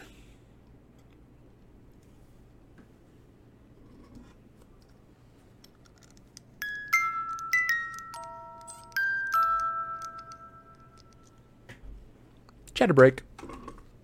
Back to the library we go. I knew I needed to get at least one chatter break in here because they're not marked as well as I remembered them being, but hey, that's all right. We got a good spot. Let me highlight this so that I know where to come back to. There we go. I'll do that one. Still not going to know what image I should be going back to, but that is all right. Tenacia says their friendship. Aww. And Ashmore, thank you very much for those bits. I appreciate it. Folks, a little quick chatter break. I knew I shouldn't have done something like try to be linguistically sneaky, but here I am. I done the bad deed. Here we are. We're going to have to live with it. So, yeah. Ashmore says, so much love. Jem says, that was sweet. Yeah, it is a tough moment. I think we can all probably look back at our lives and think of a moment where we've had to apologize for something genuinely bad that we did. You know, not something like, you know, not even something like, you know, I accidentally got into a fender bender with you on the road or something like that. You apologize for, sort of knowing like, I did it. It was an accident, and, you know, I am sorry for what happened, but this is different, right? Ron made a choice. Not just a choice, but a choice that opposed a choice he had made before. One that, you know, the first choice was made with preparation. It was made knowing what they were going to be facing, at least to some degree. Nitfa says, this scene in the movie was so weird. Yeah, this Horcrux, it is designed... well, I guess it's not designed to do this, is it? We know what Horcrux are designed to do. They're designed to hold a part of the soul. So I think it's less that the Horcrux is designed to show you these things, but more that it is in Voldemort's nature to turn people against one another, right? It's in Voldemort's nature, the nature of this piece of soul that he has left in this locket. It's in the nature of Voldemort's very soul to divide. To try and turn Ron against Harry is just a sort of reach from the locket, trying to clutch at Ron and drag him away from Harry. Much in the same way that it sort of mechanically tried to drag Harry away from the sword.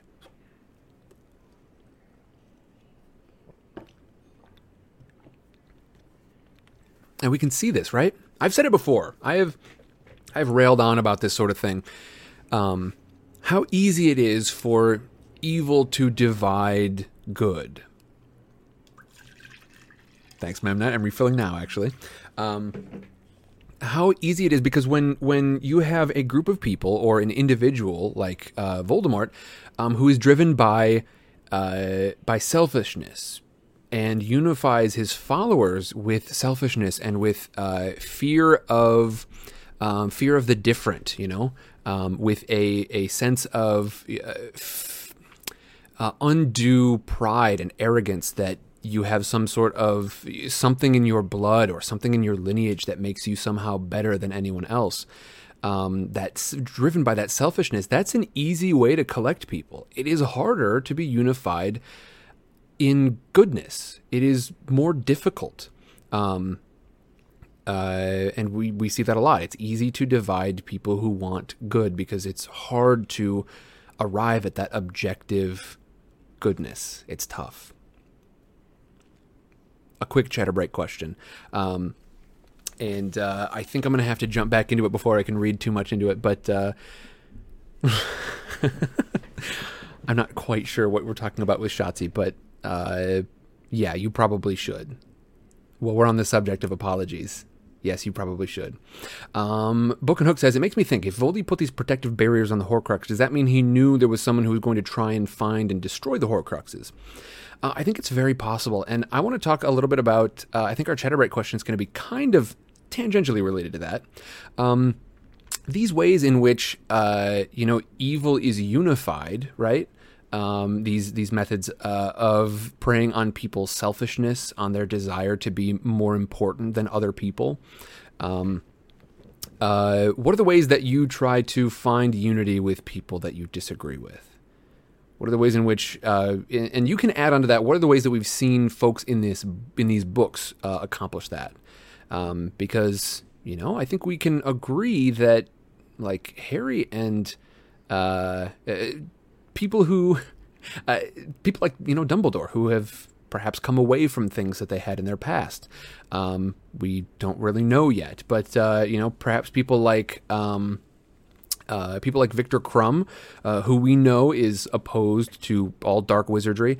And then people like Xenophilius Lovegood, who we have seen in the past, like, was a voice for Harry, in favor of Harry.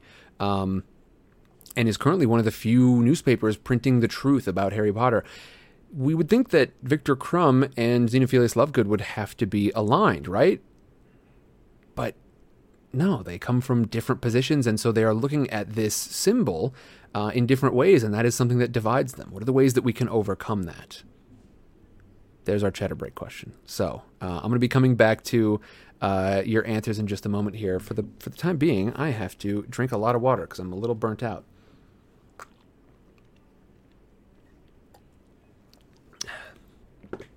Jade Dragon says, I think he would be scared Dumbledore would figure him out.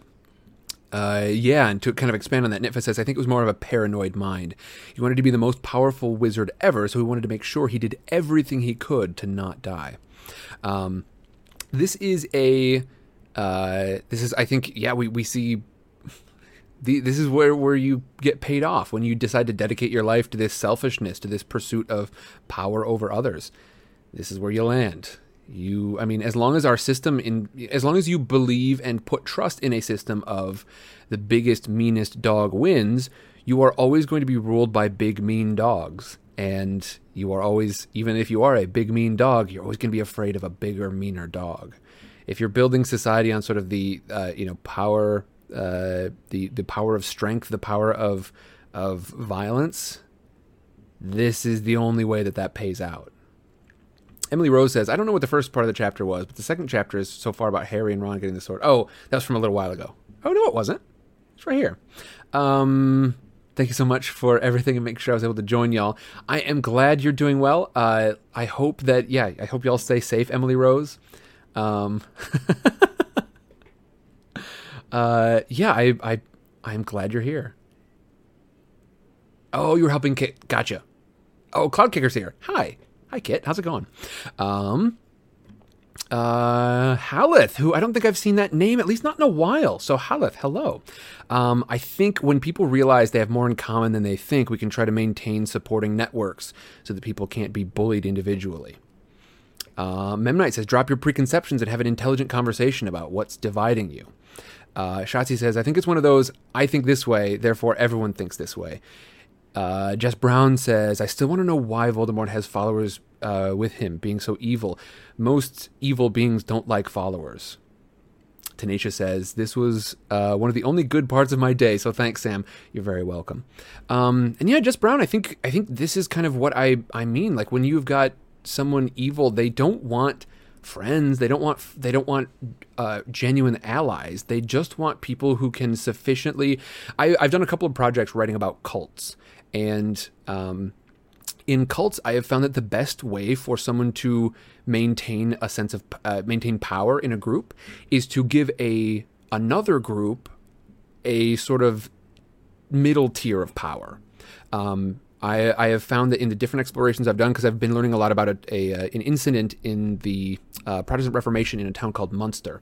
But essentially, with all of the common elements that I've found include this system by which one person who wants to maintain power over a big group at the bottom will install a middle group. They'll draw some people from that bottom group into a middle group that has some power. And those middle groups will protect that person up at the top at all costs. And I think Voldemort realizes this. If you give a small group some power, that small group will do everything that they can to maintain the top person's power over the bottom group. Something to keep an eye on. Okay. We've discussed this at length. Y'all keep talking about it in chat, but I'm going to go back and continue on our chapter.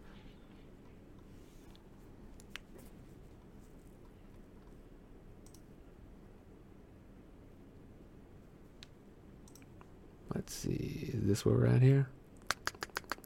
No, just finished with that. Okay, here we go. It was not difficult.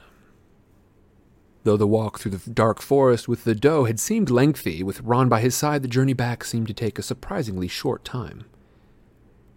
Harry could not wait to wake Hermione, and it was with quickening excitement that he entered the tent, Ron lagging a little behind him. It was gloriously warm after the pool and the forest, the only illumination the bluebell flames still shimmering in a bowl on the floor. Excuse me. Hermione was fast asleep, curled up under her blankets, and did not move until Harry had said her name several times. Hermione! She stirred, then sat up quickly, pushing her hair out of her face. What's wrong, Harry? Are you all right? It's okay. Everything's fine. More than fine. I'm great. There's someone here. What do you mean? Who? She saw Ron, who stood there holding the sword and dripping onto the threadbare carpet. Harry backed into a shadowy corner, slipped off Ron's rucksack, and attempted to blend in with the canvas. Hermione slid out of her bunk and moved like a sleepwalker toward Ron, her eyes upon his pale face. She stopped right in front of him, her lips slightly parted, her eyes wide.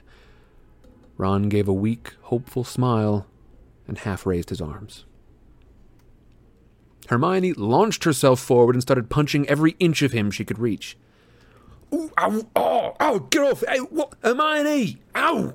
You complete arse, Ronald Weasley! She punctuated every word with a blow. Ron backed away, shielding his head as Hermione advanced. You crawl back here after weeks and weeks. Oh, where is my wand? She looked as though she were ready to wrestle it out of Harry's hands, and he reacted instinctively. Protego! The invisible shield erupted between Ron and Hermione. The force of it knocked her backward onto the floor. Spitting hair out of her mouth, she leapt up again. Hermione, said Harry, calm. I will not calm down, she screamed. Never before had he seen her lose control like this. She looked quite demented. Give me back my wand! Give it back to me! Hermione, will you please? Don't you dare tell me what to do, Harry Potter! She screeched. Don't you dare! Give it back right now, and you! She pointed at Ron in dire accusation. It was like a malediction, and Harry could not blame Ron for retreating several steps. I came running after you! I called you! I begged you to come back! I know, Ron said. Hermione, I'm sorry. I'm really... Oh, you're sorry? She laughed, a high-pitched, out-of-control sound. Ron looked at Harry for help, but Harry merely grimaced in helplessness. You come back after weeks, and you think it's all going to be all right if you say sorry? Well, what else can I say? Ron shouted, and Harry was glad that Ron was fighting back. Oh, I don't know, yelled Hermione with awful sarcasm. Rack your brains, Ron. That should only take a couple of seconds. Hermione, interjected Harry, who considered this a low blow. He just saved my... I don't care, she screamed. I don't care what he's done. Weeks and weeks. We could have been dead for all he knew. I knew that you weren't dead, bellowed Ron, drowning her voice for the first time and approaching as close as he could with the shield charm between them. And he's been all over the Prophet, all over the radio. They're looking for you everywhere. All these rumours and mental stories. I knew I would hear it straight off if you were dead. I don't know. You don't know what it's been like. What it's been like for you? Her voice was now so shrill only bats would be able to hear it soon, but she had reached a level of indignation that rendered her temporarily speechless, and Ron seized this opportunity. I wanted to come back the minute that I disapparated, but I walked straight into a gang of snatchers, Hermione. I couldn't go anywhere. A gang of what? Asked Harry, as Hermione threw herself down into a chair, with her arms and legs crossed so tightly it seemed unlikely she would unravel them for several years.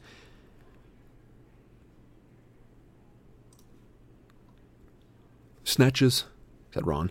They're everywhere. Gangs trying to earn gold by rounding up muggleborns and blood traitors.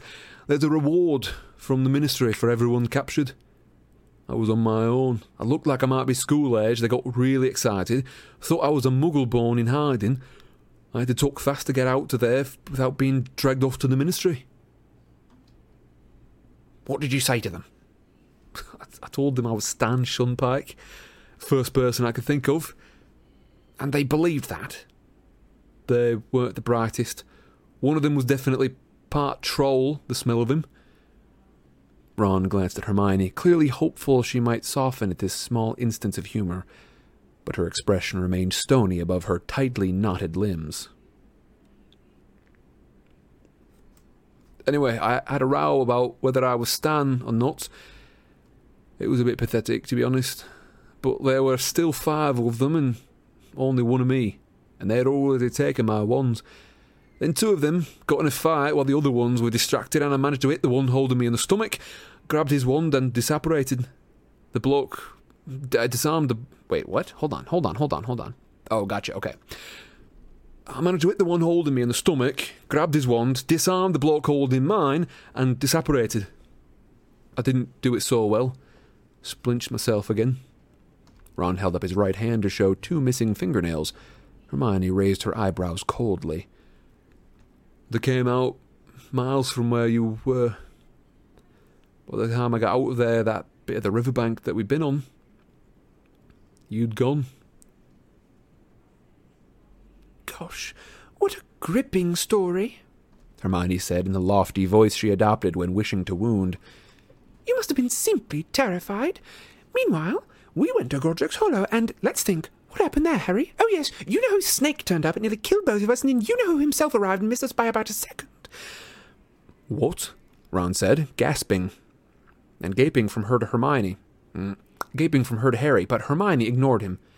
Imagine losing fingernails, Harry. That really puts our suffering into perspective, doesn't it? Hermione, said Harry quietly, Ron just saved my life.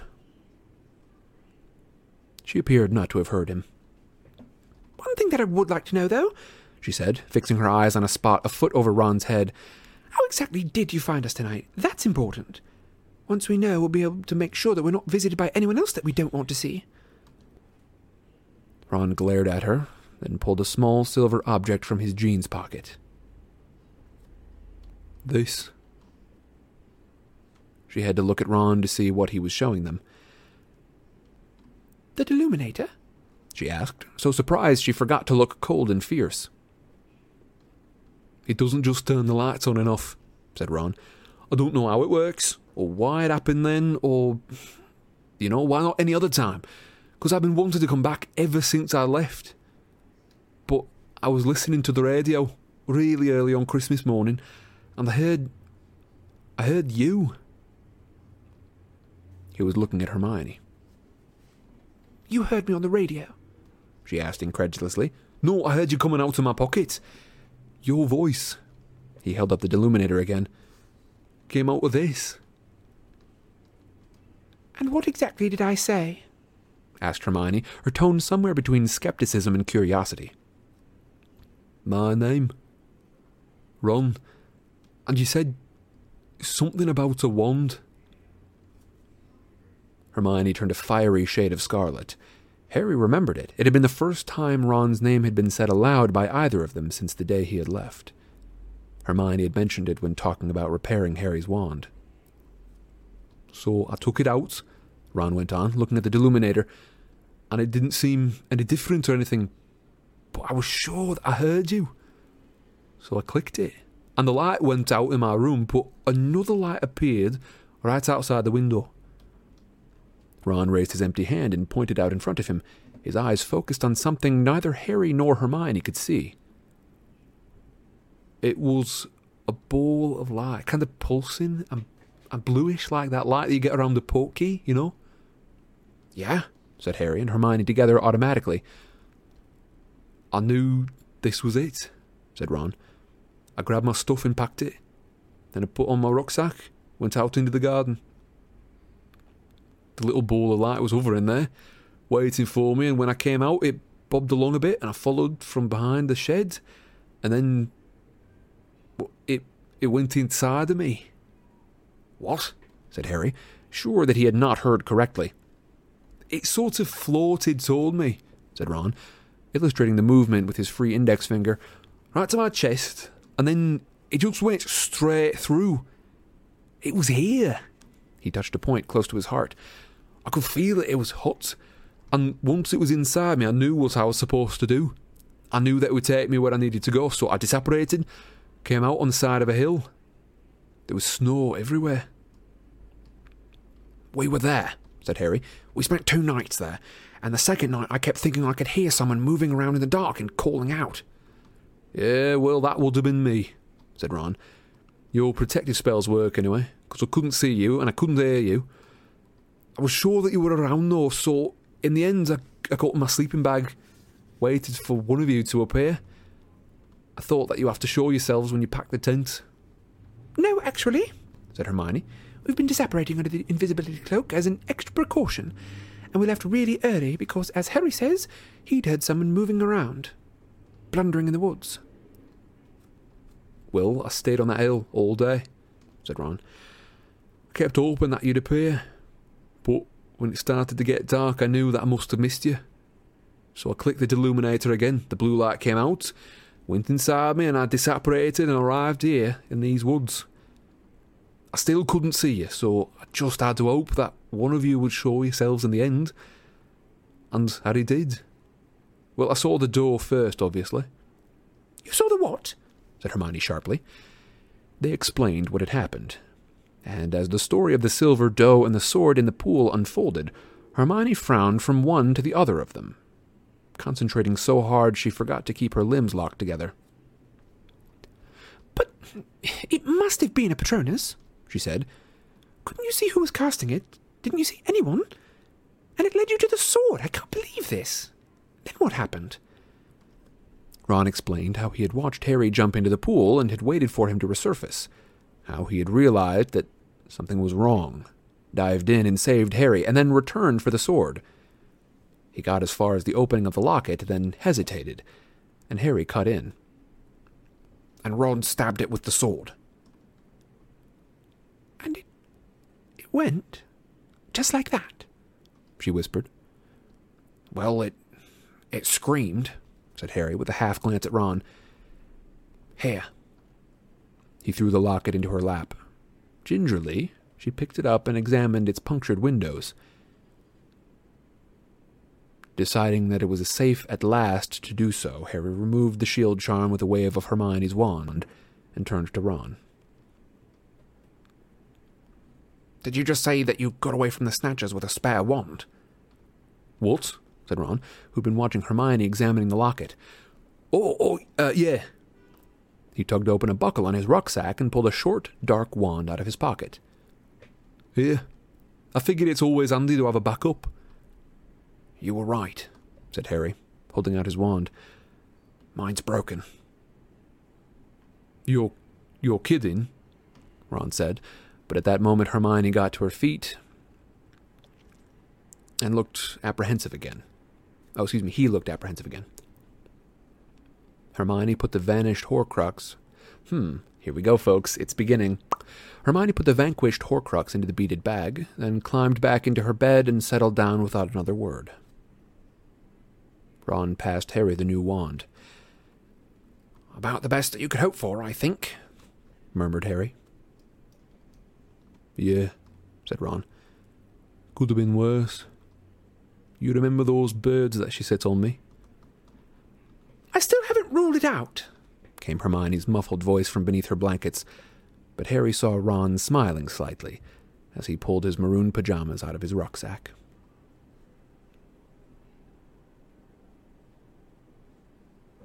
And that is the end of our chapter.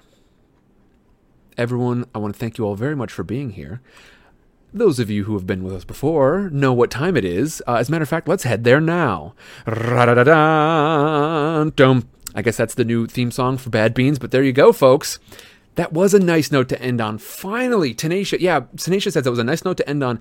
And this was one of the few, gems, exactly. It was one of the few chapters we've had in a long while that has ended well. Folks, for those of you who don't know what this is, hello, welcome. My name is Sam, and this is Sidecar Stories. Tonight, every Thursday night, is Flying Sidecar. It is a voice actor's venture through some books that we all love. And in fact, tonight we are reading Harry Potter and the Deathly Hallows. We've made it quite a ways through this. We are approaching next week. We're going to be on chapter 20 of the last book in this series. Can y'all believe that? y'all are getting to brewing already. Shotzi, Ashmore, Memnite, Jade Dragon. Folks, thank you very much for everyone. It's already boiling over. Oh, my Lord. Jezzy, thank you for the reminder. Lisa says it's kind of sad. It is. It's a little rough for me to be able to see like the end of this series coming up. And a lot of you don't have the same sort of reassurance that I do because you have not been looking at and practicing the voices and such for our next series, which is going to be the Percy Jackson series. That's right. We are starting that one pretty soon. Witch Hazel's wondering how many chapters are in this book. And the answer is 37, but the 37th, the final chapter, is really short. So I wouldn't be surprised if that got tacked onto the final. We might do like a 3-chapter week for that one, perhaps. And Nitfa says, ending these books always leaves a hole, and you are absolutely correct. Lord, you're just piling it on everyone. Everyone, I really appreciate all of your generosity. It has made, I don't know, it's been really encouraging, honestly, to see that folks are this excited to just pour all these beautiful rainbow hearts on. So like 15 weeks, says Witch Hazel? I don't think so. I think it's going to be much shorter than that. I would say we are looking at, because remember, we do 2 every week. Good night, Doom Rider. Have a good one. Jess Brown, thank you very much. y'all are doing a great job brewing tonight. I appreciate it. Ashmore, thank you. Tonight we're doing Bad Beans, and we've got some extra ones. As a matter of fact, Ashmore, thank you very much for those fantastic pride flags, and I will add with that, thank you very much. You got an extra bean for this week because Ashmore has been probably one of my bigger voices on Twitter, in addition to Lisa Hall. So we're gonna need a bigger cauldron, says Tuna. Yeah, I can expand the size. I can expand the size of the whole sort of element, but the size of the bits relative to the container is constant. So, folks, you're doing a great job. Witch Hazel, have a great night. Fantastic. And Ashmore has kicked off the hype train. And see, this is a good time for the hype train because I could talk about it. Instead of having to like watching it like slowly, the clock slowly tick by, and have to get distracted by reading. But folks, thank you very, very much. These are from Iro. Iro, thank you. I appreciate it. What are these, beagles? Is that what I'm looking at? It's great because they all do look like beans. Emily Rose over in Discord says, it would be amazing to have a series about maybe the kids of the main characters or a continuation of them as grown-ups, possibly with a new villain. New villains come up all the time. We've talked a little bit about this before on the channel. And Ashmore, thank you for the community gift. It went to Destroyer. Again, I love that name, but Thank you very much. You've continued the hype train, and you have boiled over our cauldron. Well done. What are we making tonight, folks? What potion are we making? What's in the what's in the cauldron? What's in our big bean cauldron? Our big bad bean cauldron. A thank you, as usual, to Jade Hallett for creating this. Who I'm pretty sure is not the same person. Yeah, Jade Dragon's a different person. But Jade Hallett, thank you very much. You can find her tag over at the very bottom right corner. You all have made some fantastic stuff. Can I say thank you specifically to all the folks who have created things? If we get to, Tuna says, if we get to level 5, will you eat another bean? Absolutely, I will. Yeah, for sure. Tuna Sunday is wondering about the hype train. Currently, we're on level 1. It looks like there are 3 minutes and 20 seconds, but yeah, I think level 5 I think is the highest. But yeah, I'll throw down an extra bean. Why not? It's a point that makes Sam read one more chapter. I'll do another bean. Although that's a good idea. Maybe to have it be an extra chapter for the night. I would only be able to do it once, and honestly, I would probably have to move my schedule around. But Jess Brown, thank you for the. All right, we're already down 1 tier for the hype train. Well done, folks. Thank you. And that went to Barry Bethy. Barry Bethy's been around for a while. I think Barry Bethy deserves it. I'm glad. So thank you, Jess Brown. I appreciate that a ton. Jade Dragon, thank you. Jade Dragon, you've been around for a long time, hanging out with Discord for a while. Well, that was the best way to listen. Thank you so much. Then Ashmore, thank you as well. Ashmore likes to keep the thing topped off. Ashmore is sort of like the wizard that stirs or I should say the mage, shall we go with? Stirs the because Ashmore. I know anyway. I've seen your Twitter profile, so I'm gonna guess probably witch. But let me know if I should correct that in some way. But the mage who likes to just like stir the pot, keep it full, and other people come in and just dunk stuff like Jade Hallett or Jade Dragon. Oy oy oy. Yeah, I goofed, Ashmore. That's my bad. But what are those robots? Anyway, folks, I want to say thank you so much for all of this.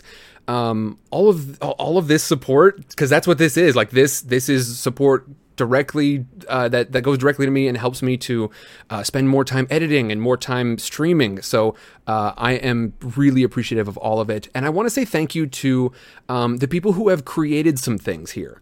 The people who have created things like Jade Hallett here with the art, who have created the Lo-Fi Sam picture, which I love, and one of my holy grails will be to get a pair of headphones that matches that exactly, because the colors are great on there. Jess Brown, thank you very much. I hope you have a great night. I'll see you later. But people like those folks who have created art for the channel. People like Shotzi and Hogwarts Hippie, and Hogwarts Hippie has kind of spearheaded the whole thing. But you folks, and there have been others as well, who have sent me written pieces to do for Sidecar Snooze. Everyone who has created something because this channel meant something to them, I appreciate that so much, and it's a shot to the heart in a great way. I appreciate it so much.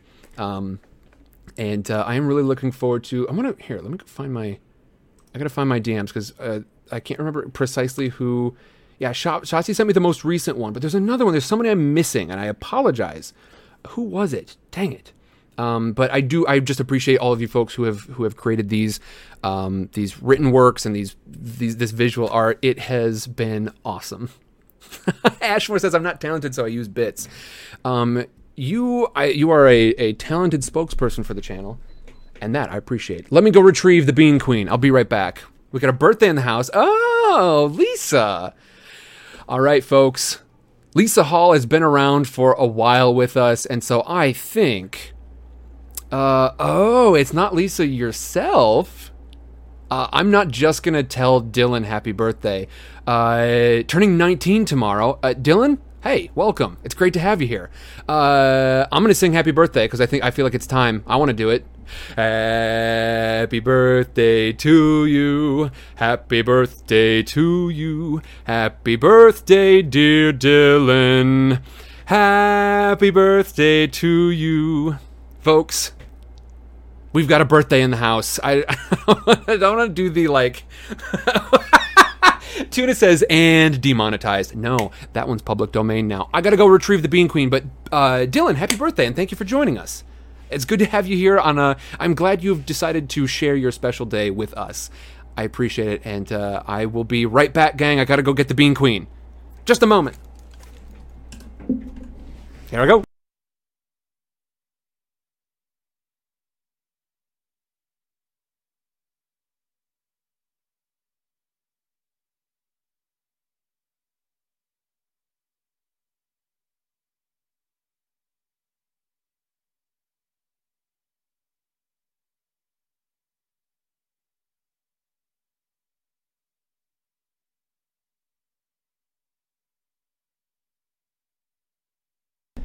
Okay, Bean Queen's on her way. But before I get started here, this is as much water as I have, so I'm gonna go get more because I look. I know what's coming. I know what's coming.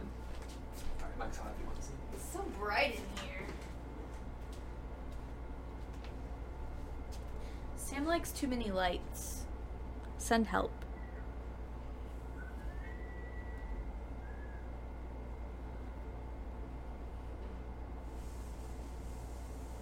Hype, hype, hype. Hype, hype, hype, hype.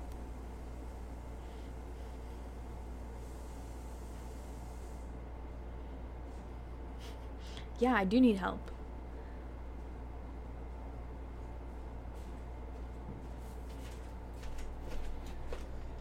Oops, sorry. Bonk. Did I get your funny bone with my belly? Yeah, they're sending help. Who's sending help? Everybody, because it's too bright in here. Oh, gotcha. Helping her out?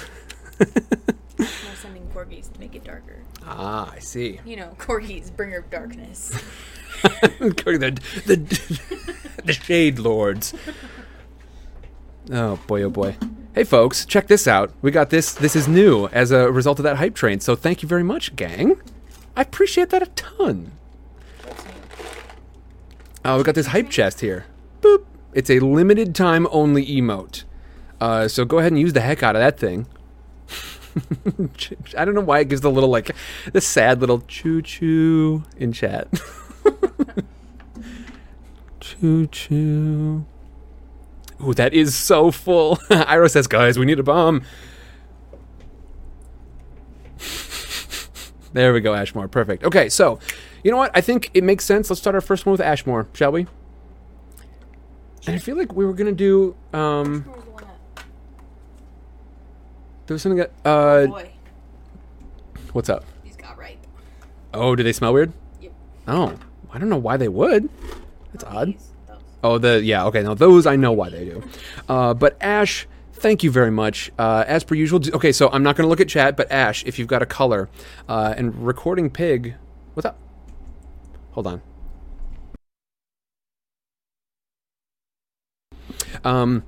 Yeah, Ash, I'm not going to look at chat, so if you want to signal to the Bean Queen what color bean you want to throw down. But, folks, you can add to the bean pile. You can add to my cauldron of beans that I will eat, the Birdie Bots Every Flavor beans, by sharing about the show on social media. I keep an eye on Twitch and Instagram mostly, but, okay, it sounds like she has registered your request.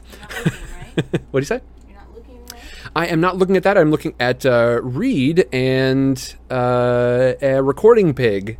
Hello and welcome to both of you. Reed, I recognize you. You've been around for a while. Oh, is this my... I guess I don't really need to read anything on Twitter, but folks, you can go ahead and if you share the hashtag HP out loud and use my username so that I can see that it's coming, I will throw an extra bean on the pile because I appreciate y'all spreading the good word about the show. This one is for Ashmore, and let's see. I'm getting some vanilla, so I don't think it's going to be spicy.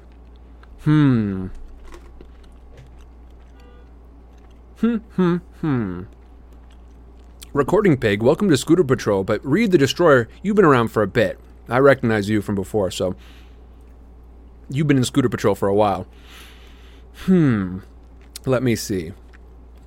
Oh, you must be Dylan. Okay, cool. Dylan, you're very welcome. No problem at all. Like I said, I'm glad you decided to spend some of your day with us. I appreciate it. Uh-oh.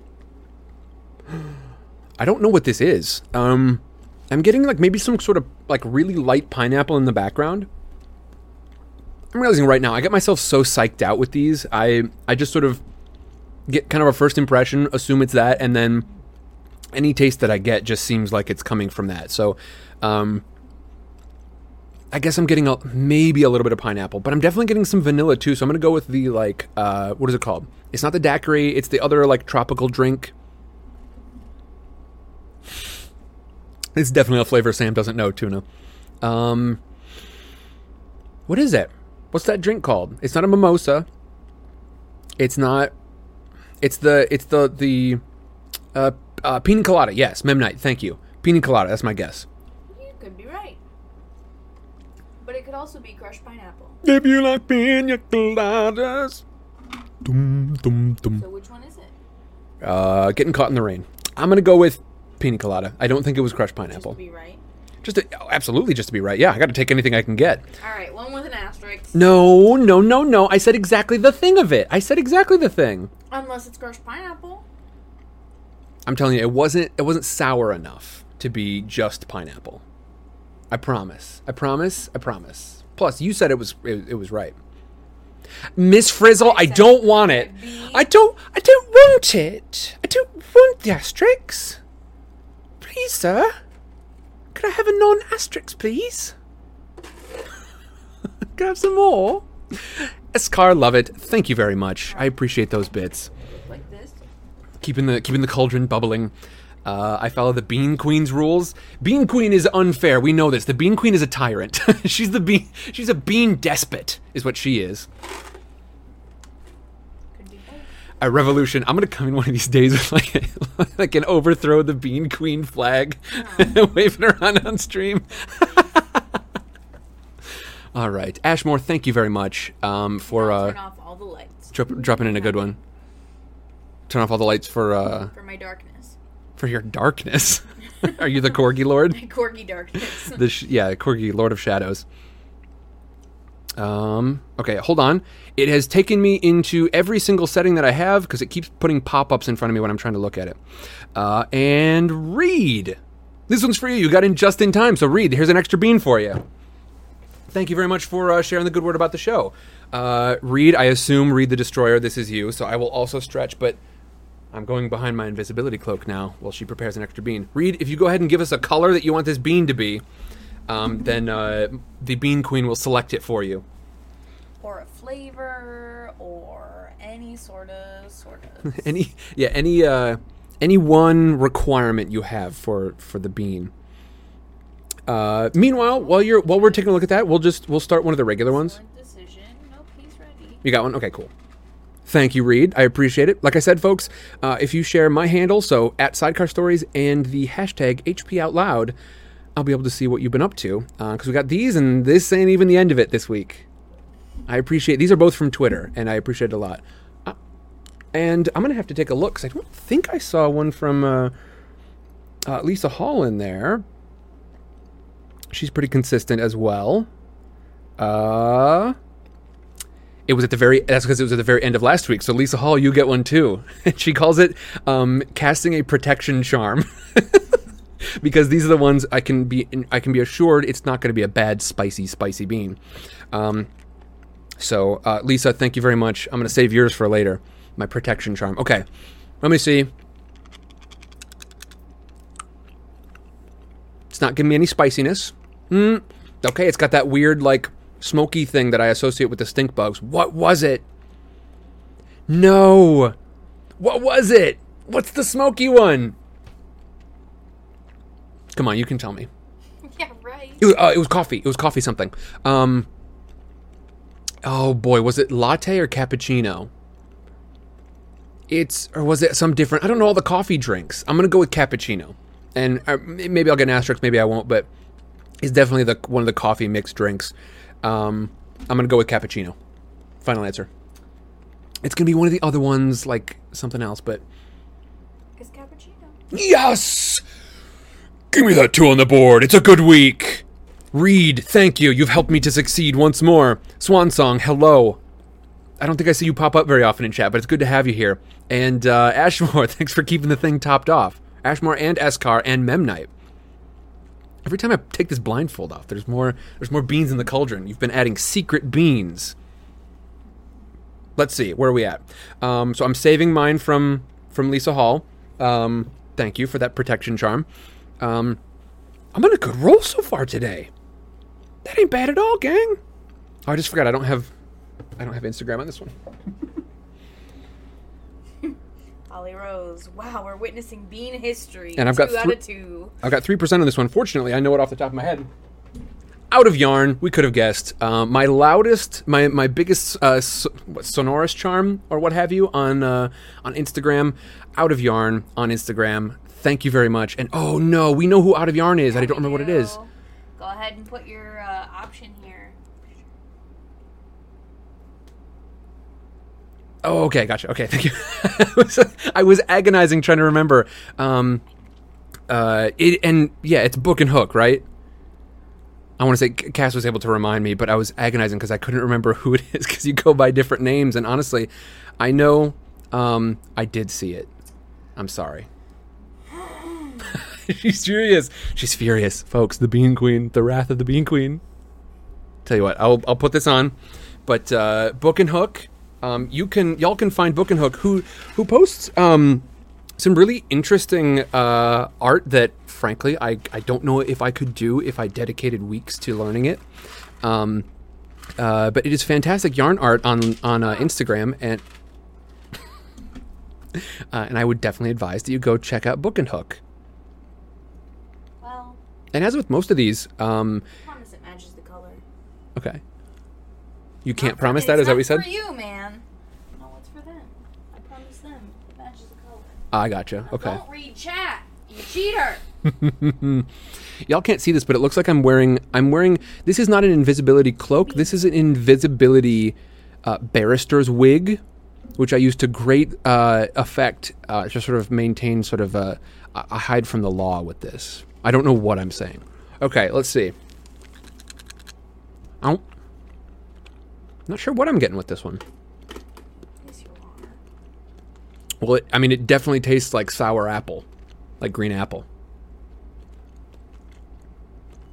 100% I would say green, because it tastes just like a green apple sucker. So, you know what? I'm going to go down with this ship, like Alanis Morissette, or whoever sings that song. I will go down with this ship. I won't crawl my arms up and surrender. She never sings. She never sings where anyone can hear it, though. Y'all have drawn her out. Well done, gang. But this one is Book and Hook. I appreciate it a lot. I'm gonna go with honor and say green apple, because that's what I would have said if I didn't see the color. It ain't. It's berry blue. I must be honorable. Berry blue. Every time it's berry blue. Fair enough. I got to start to learn Every time. that Book and Hook's beans are going to be blue, and there just aren't that many blue beans in there, surprisingly. Yeah, your choices are berry blue or blueberry. Indeed. Swan Song of the Bean Queen, says Miss Frizzle. Okay. 2 out of 3. I'll go with it. I'm okay with that. Now, something's weird, because we should have had... That's right. The one from Twitter's getting reserved. Okay. Now we go into our weekly schedule, folks. If you are still sticking with me here, it's probably a little weird. My name is Sam. This is Sidecar Stories, and right now we're doing Bad Beans, where I try Birdie Bot's every flavor beans. And now, let me take you through my schedule. I stream Tuesdays, and these are just randos from this guy. You know what we're doing. I was just wondering what you were looking at. I'm not new here. She is the incumbent queen of bean. I stream Tuesday through Friday. I don't stream on Monday, so let me take this opportunity instead to plug 2 things. First of all, I am trying to suss out a good time for a watch party for the 7th Harry Potter movie. I'm not sure when we're going to do it. I'm not sure if we're going to get to it this month even, because, well, we've had a lot to do, frankly. Thank you very much. The second thing that I am going to plug as well, and by the way, for that watch party, I've got some plans for it. You can actually, it's a spicy one. Hold on, my teeth while I talk to you. You can do that via Twitch. You can do watch parties via Twitch, and we can all watch the movie together at the same time. So, I want to give that a try if it's one of the movies that is available for this program. Let me chew on this before it melts my lips.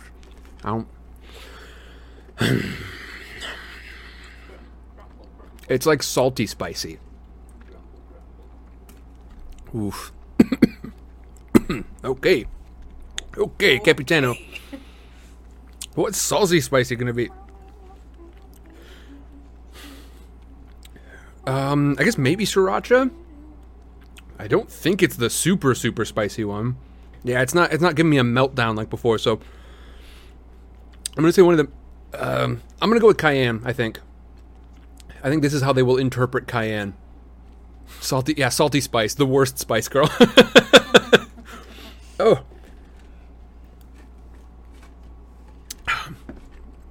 I'm glad I could entertain your daughter, Book and Hook. Tell her that one can be for her. Cayenne? Yes! Oh, I'm on a roll tonight. It's not going to be a completionist night, but it's going to be a good one. Let me get rid of some of this bad, salty, spicy bean taste.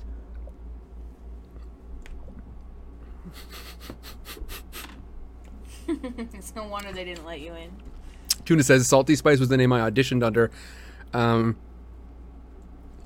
This was an audition for Spice Girls or an audition for the role of Tuna Sunday? Okay, well, that one's lingering with me. Yeah, Tuna's just an actor that you hired to play your best friend. No money per week. Better yet, he auditioned under the name Salty Spice. Yeah, my handle's Salty Spice. I almost took him off the list immediately for consideration because Salty Spice? Left side of my tongue. All right, I gotta stop chewing on the one side. Okay, next being up, folks. On Tuesdays, my first stream day of the week at 12 p.m. Pacific time, we are doing Vintage Sidecar. Right now, we're in the midst, nearing the end of Frankenstein, and at 2 p.m. Pacific time, every Tuesday now, we're doing Harry Potter Minecraft. It is a mod, basically, by the Flu Network, and it is a lot of fun already. They've put an incredible amount of detail into it, and we are experiencing the thing ourselves. I am going to be sorted, like sorting hat sorted, at the beginning of our next session. So be there at 2 p.m. on Tuesday, Pacific time. I hope to see you there. Nobody's going to be surprised. Nobody's going to be surprised? No, you already took your sorting quiz. I'll be honest, I'm going to be kind of surprised. Why? Because I don't know where I would land now between Ravenclaw and Gryffindor and Hufflepuff. You're not a puff.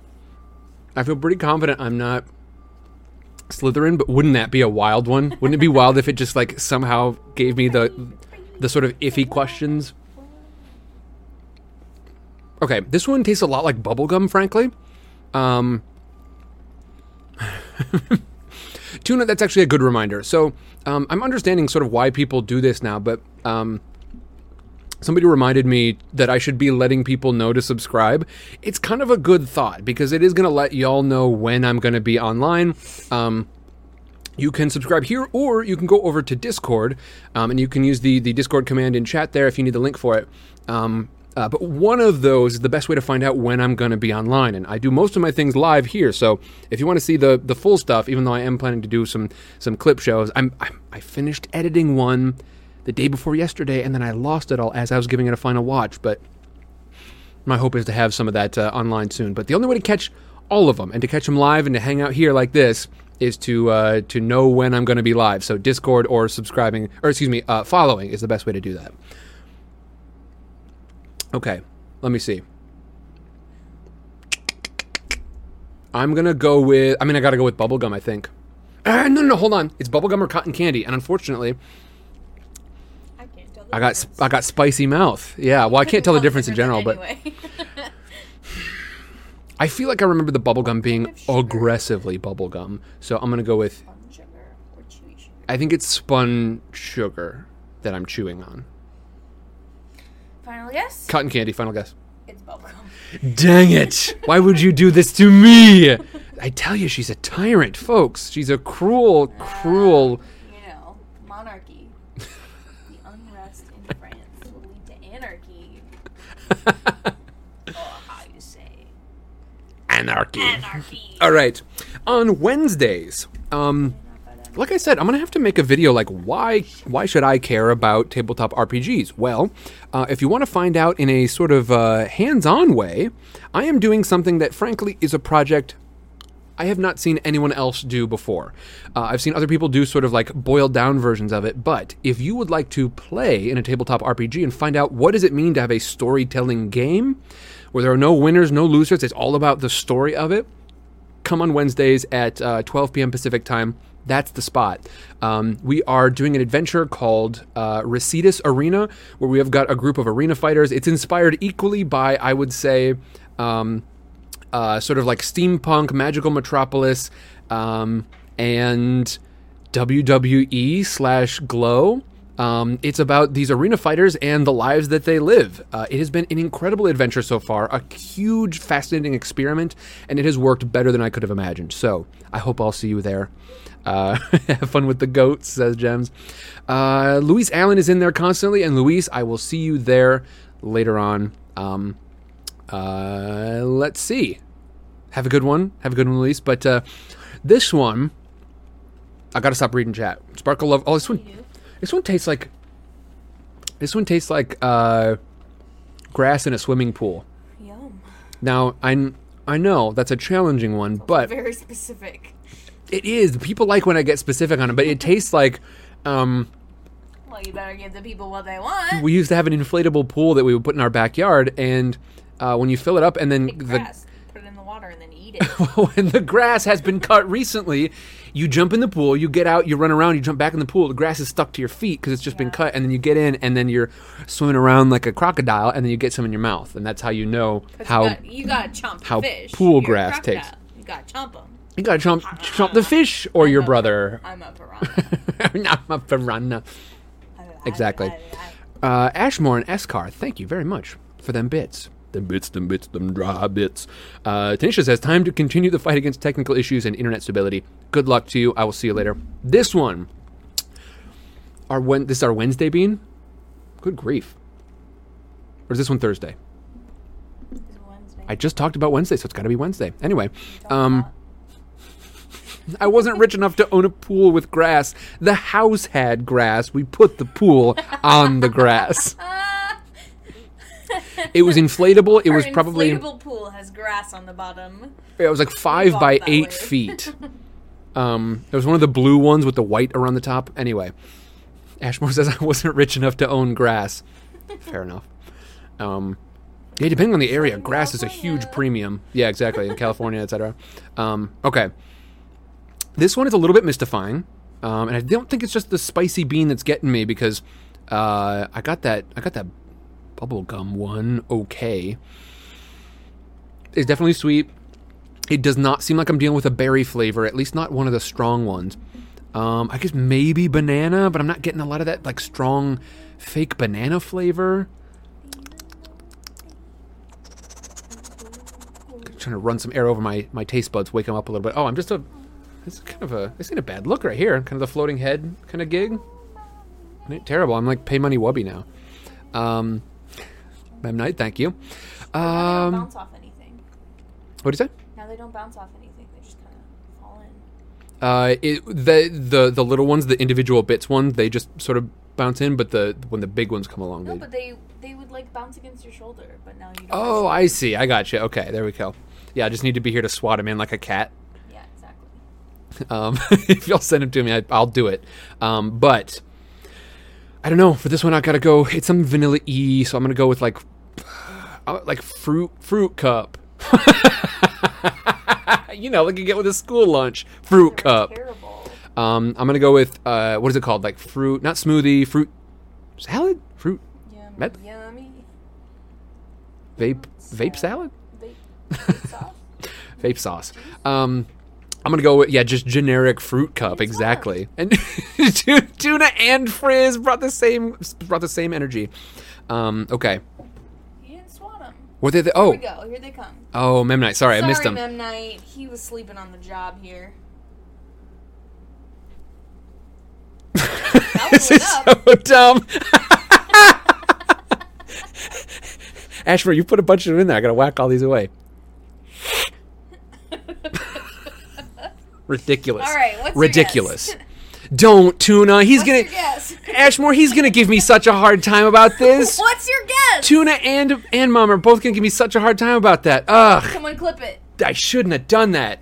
Clip it. Okay. Generic fruit cup. I'm gonna go with like fruit medley. It's not gonna be like, it's not berry medley or whatever, but just some like fruit. I don't remember what they call it. I think they call it fruit cocktail or something. Don't cry, Lisa Hall. Listen, I was just smacking it. I was just smacking the.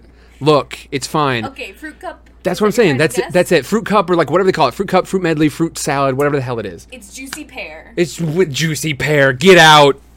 Give me my next bean. I'm still saving Lisa Hall's just in case I get a second terrible bean because the first one wasn't too bad. I'm sorry. I peaked. She's cheating up in here. I peaked early, but we all knew this.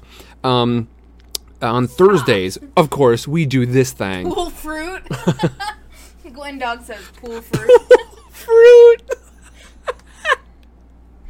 That's pretty good, yeah. Yeah, you know when you mow your fruit and it sticks to your feet when you jump in the pool and then you got pool fruit? It's making me invisible again. Come on, focus on me. There we go. Focusing on your beans. Focus on me. Let's see. I don't think it's spicy. I feel safe. It's just slowly encroaching. I'm slowly delving backwards into an invisible cave. Okay. Let me see. Ooh. Haven't had one of these in a while. It's that sort of toasty. I think I called it like it tastes like a waffle cone, which means it's something. Oh, it's the popcorn. Oh, did you see me get my brain blast there? It's popcorn. I can't remember if it's kettle corn or caramel corn. Caramel corn. Final answer. Yep. Get on it. That's tonight's. That's the first time you've done it all night. Yeah, that's tonight's Storytime MC. Well, folks weren't. So anyway, Thursday he streams Harry Potter. I forgot. I stopped in the middle of it. I'm kind of on a roll, Book and Hook. Yeah, I'm doing a good job. High score. Didn't I get like 6 out of 6 or 8 out of 8 1 week? He streams Harry Potter at 4 p.m. Pacific Standard Time. I do. Do you want to do the next one as well? And on Fridays, we got the Scoot and the Boot. And they do a scootin' and bootin'. You're close. At 12 p.m. Pacific Time, we do our Spout Lore session. It's a recap and world building if we need to build new characters or level up.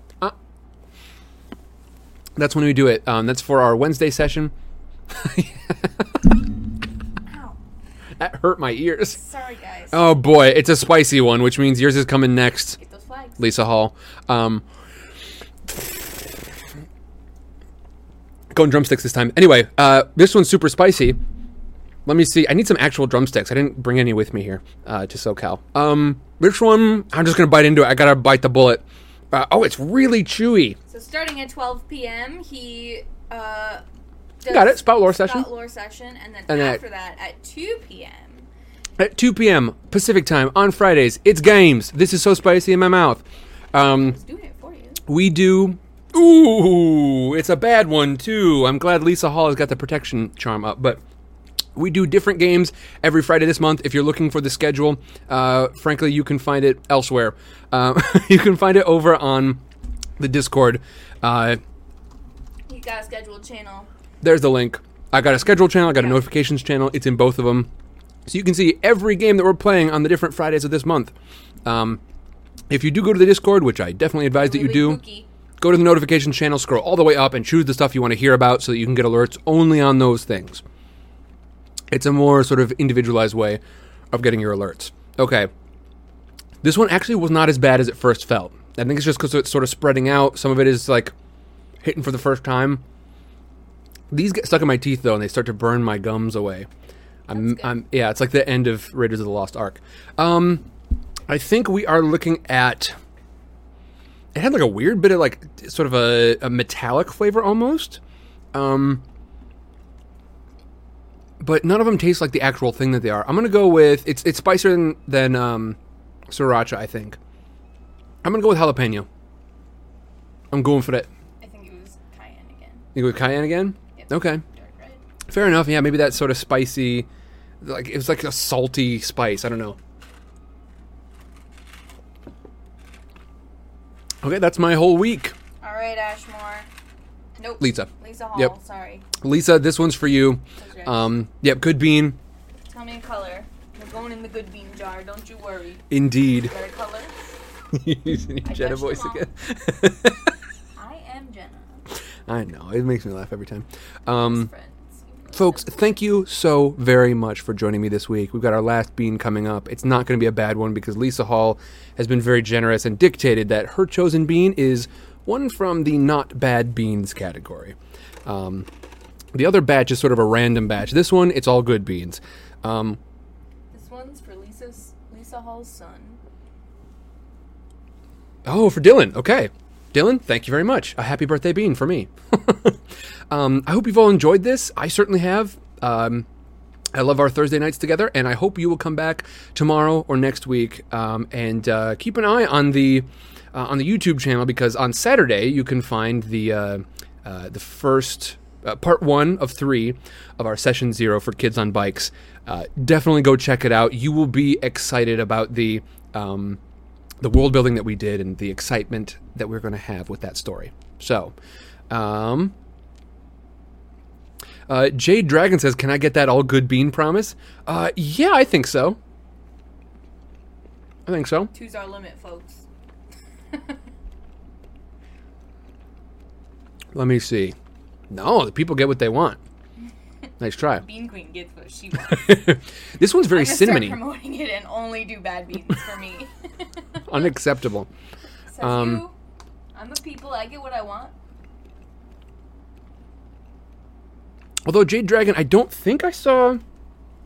Am I missing something? Let me know if I'm missing something that you put on Twitter or Instagram. What did you say? Memnite wants all spicy beans. Memnite wants all spicy beans? Yikes. Look, folks. I gotta see it on Twitter and Instagram if you're gonna be hitting me with any kind of bean. Memnite, dodging out of the way of your beans. What? I'm gonna go with cinnamon for this one. Final answer. You're probably right. There are lots of red. That's good. Cool. Yeah, you gotta be right. Okay, Jade. Good to know. Cinnamon, red apple, raspberry, sour cherry, berry cherry, strawberry jam. Cinnamon is the one that stands out to me. So if you taste cinnamon, Definitely I'll give you cinnamon. Yep.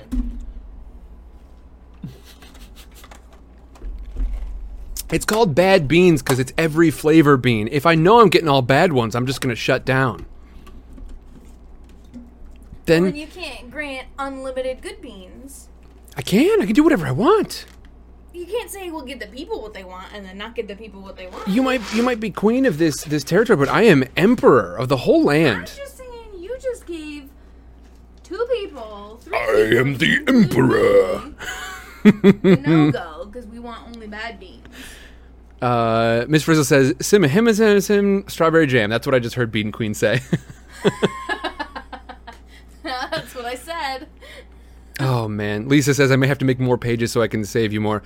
I'm going to go, we got to keep it to 1 account. Otherwise, that is dangerous territory. Because if you can do it, I know these goons can do it. These trolls, these bad bean bridge trolls.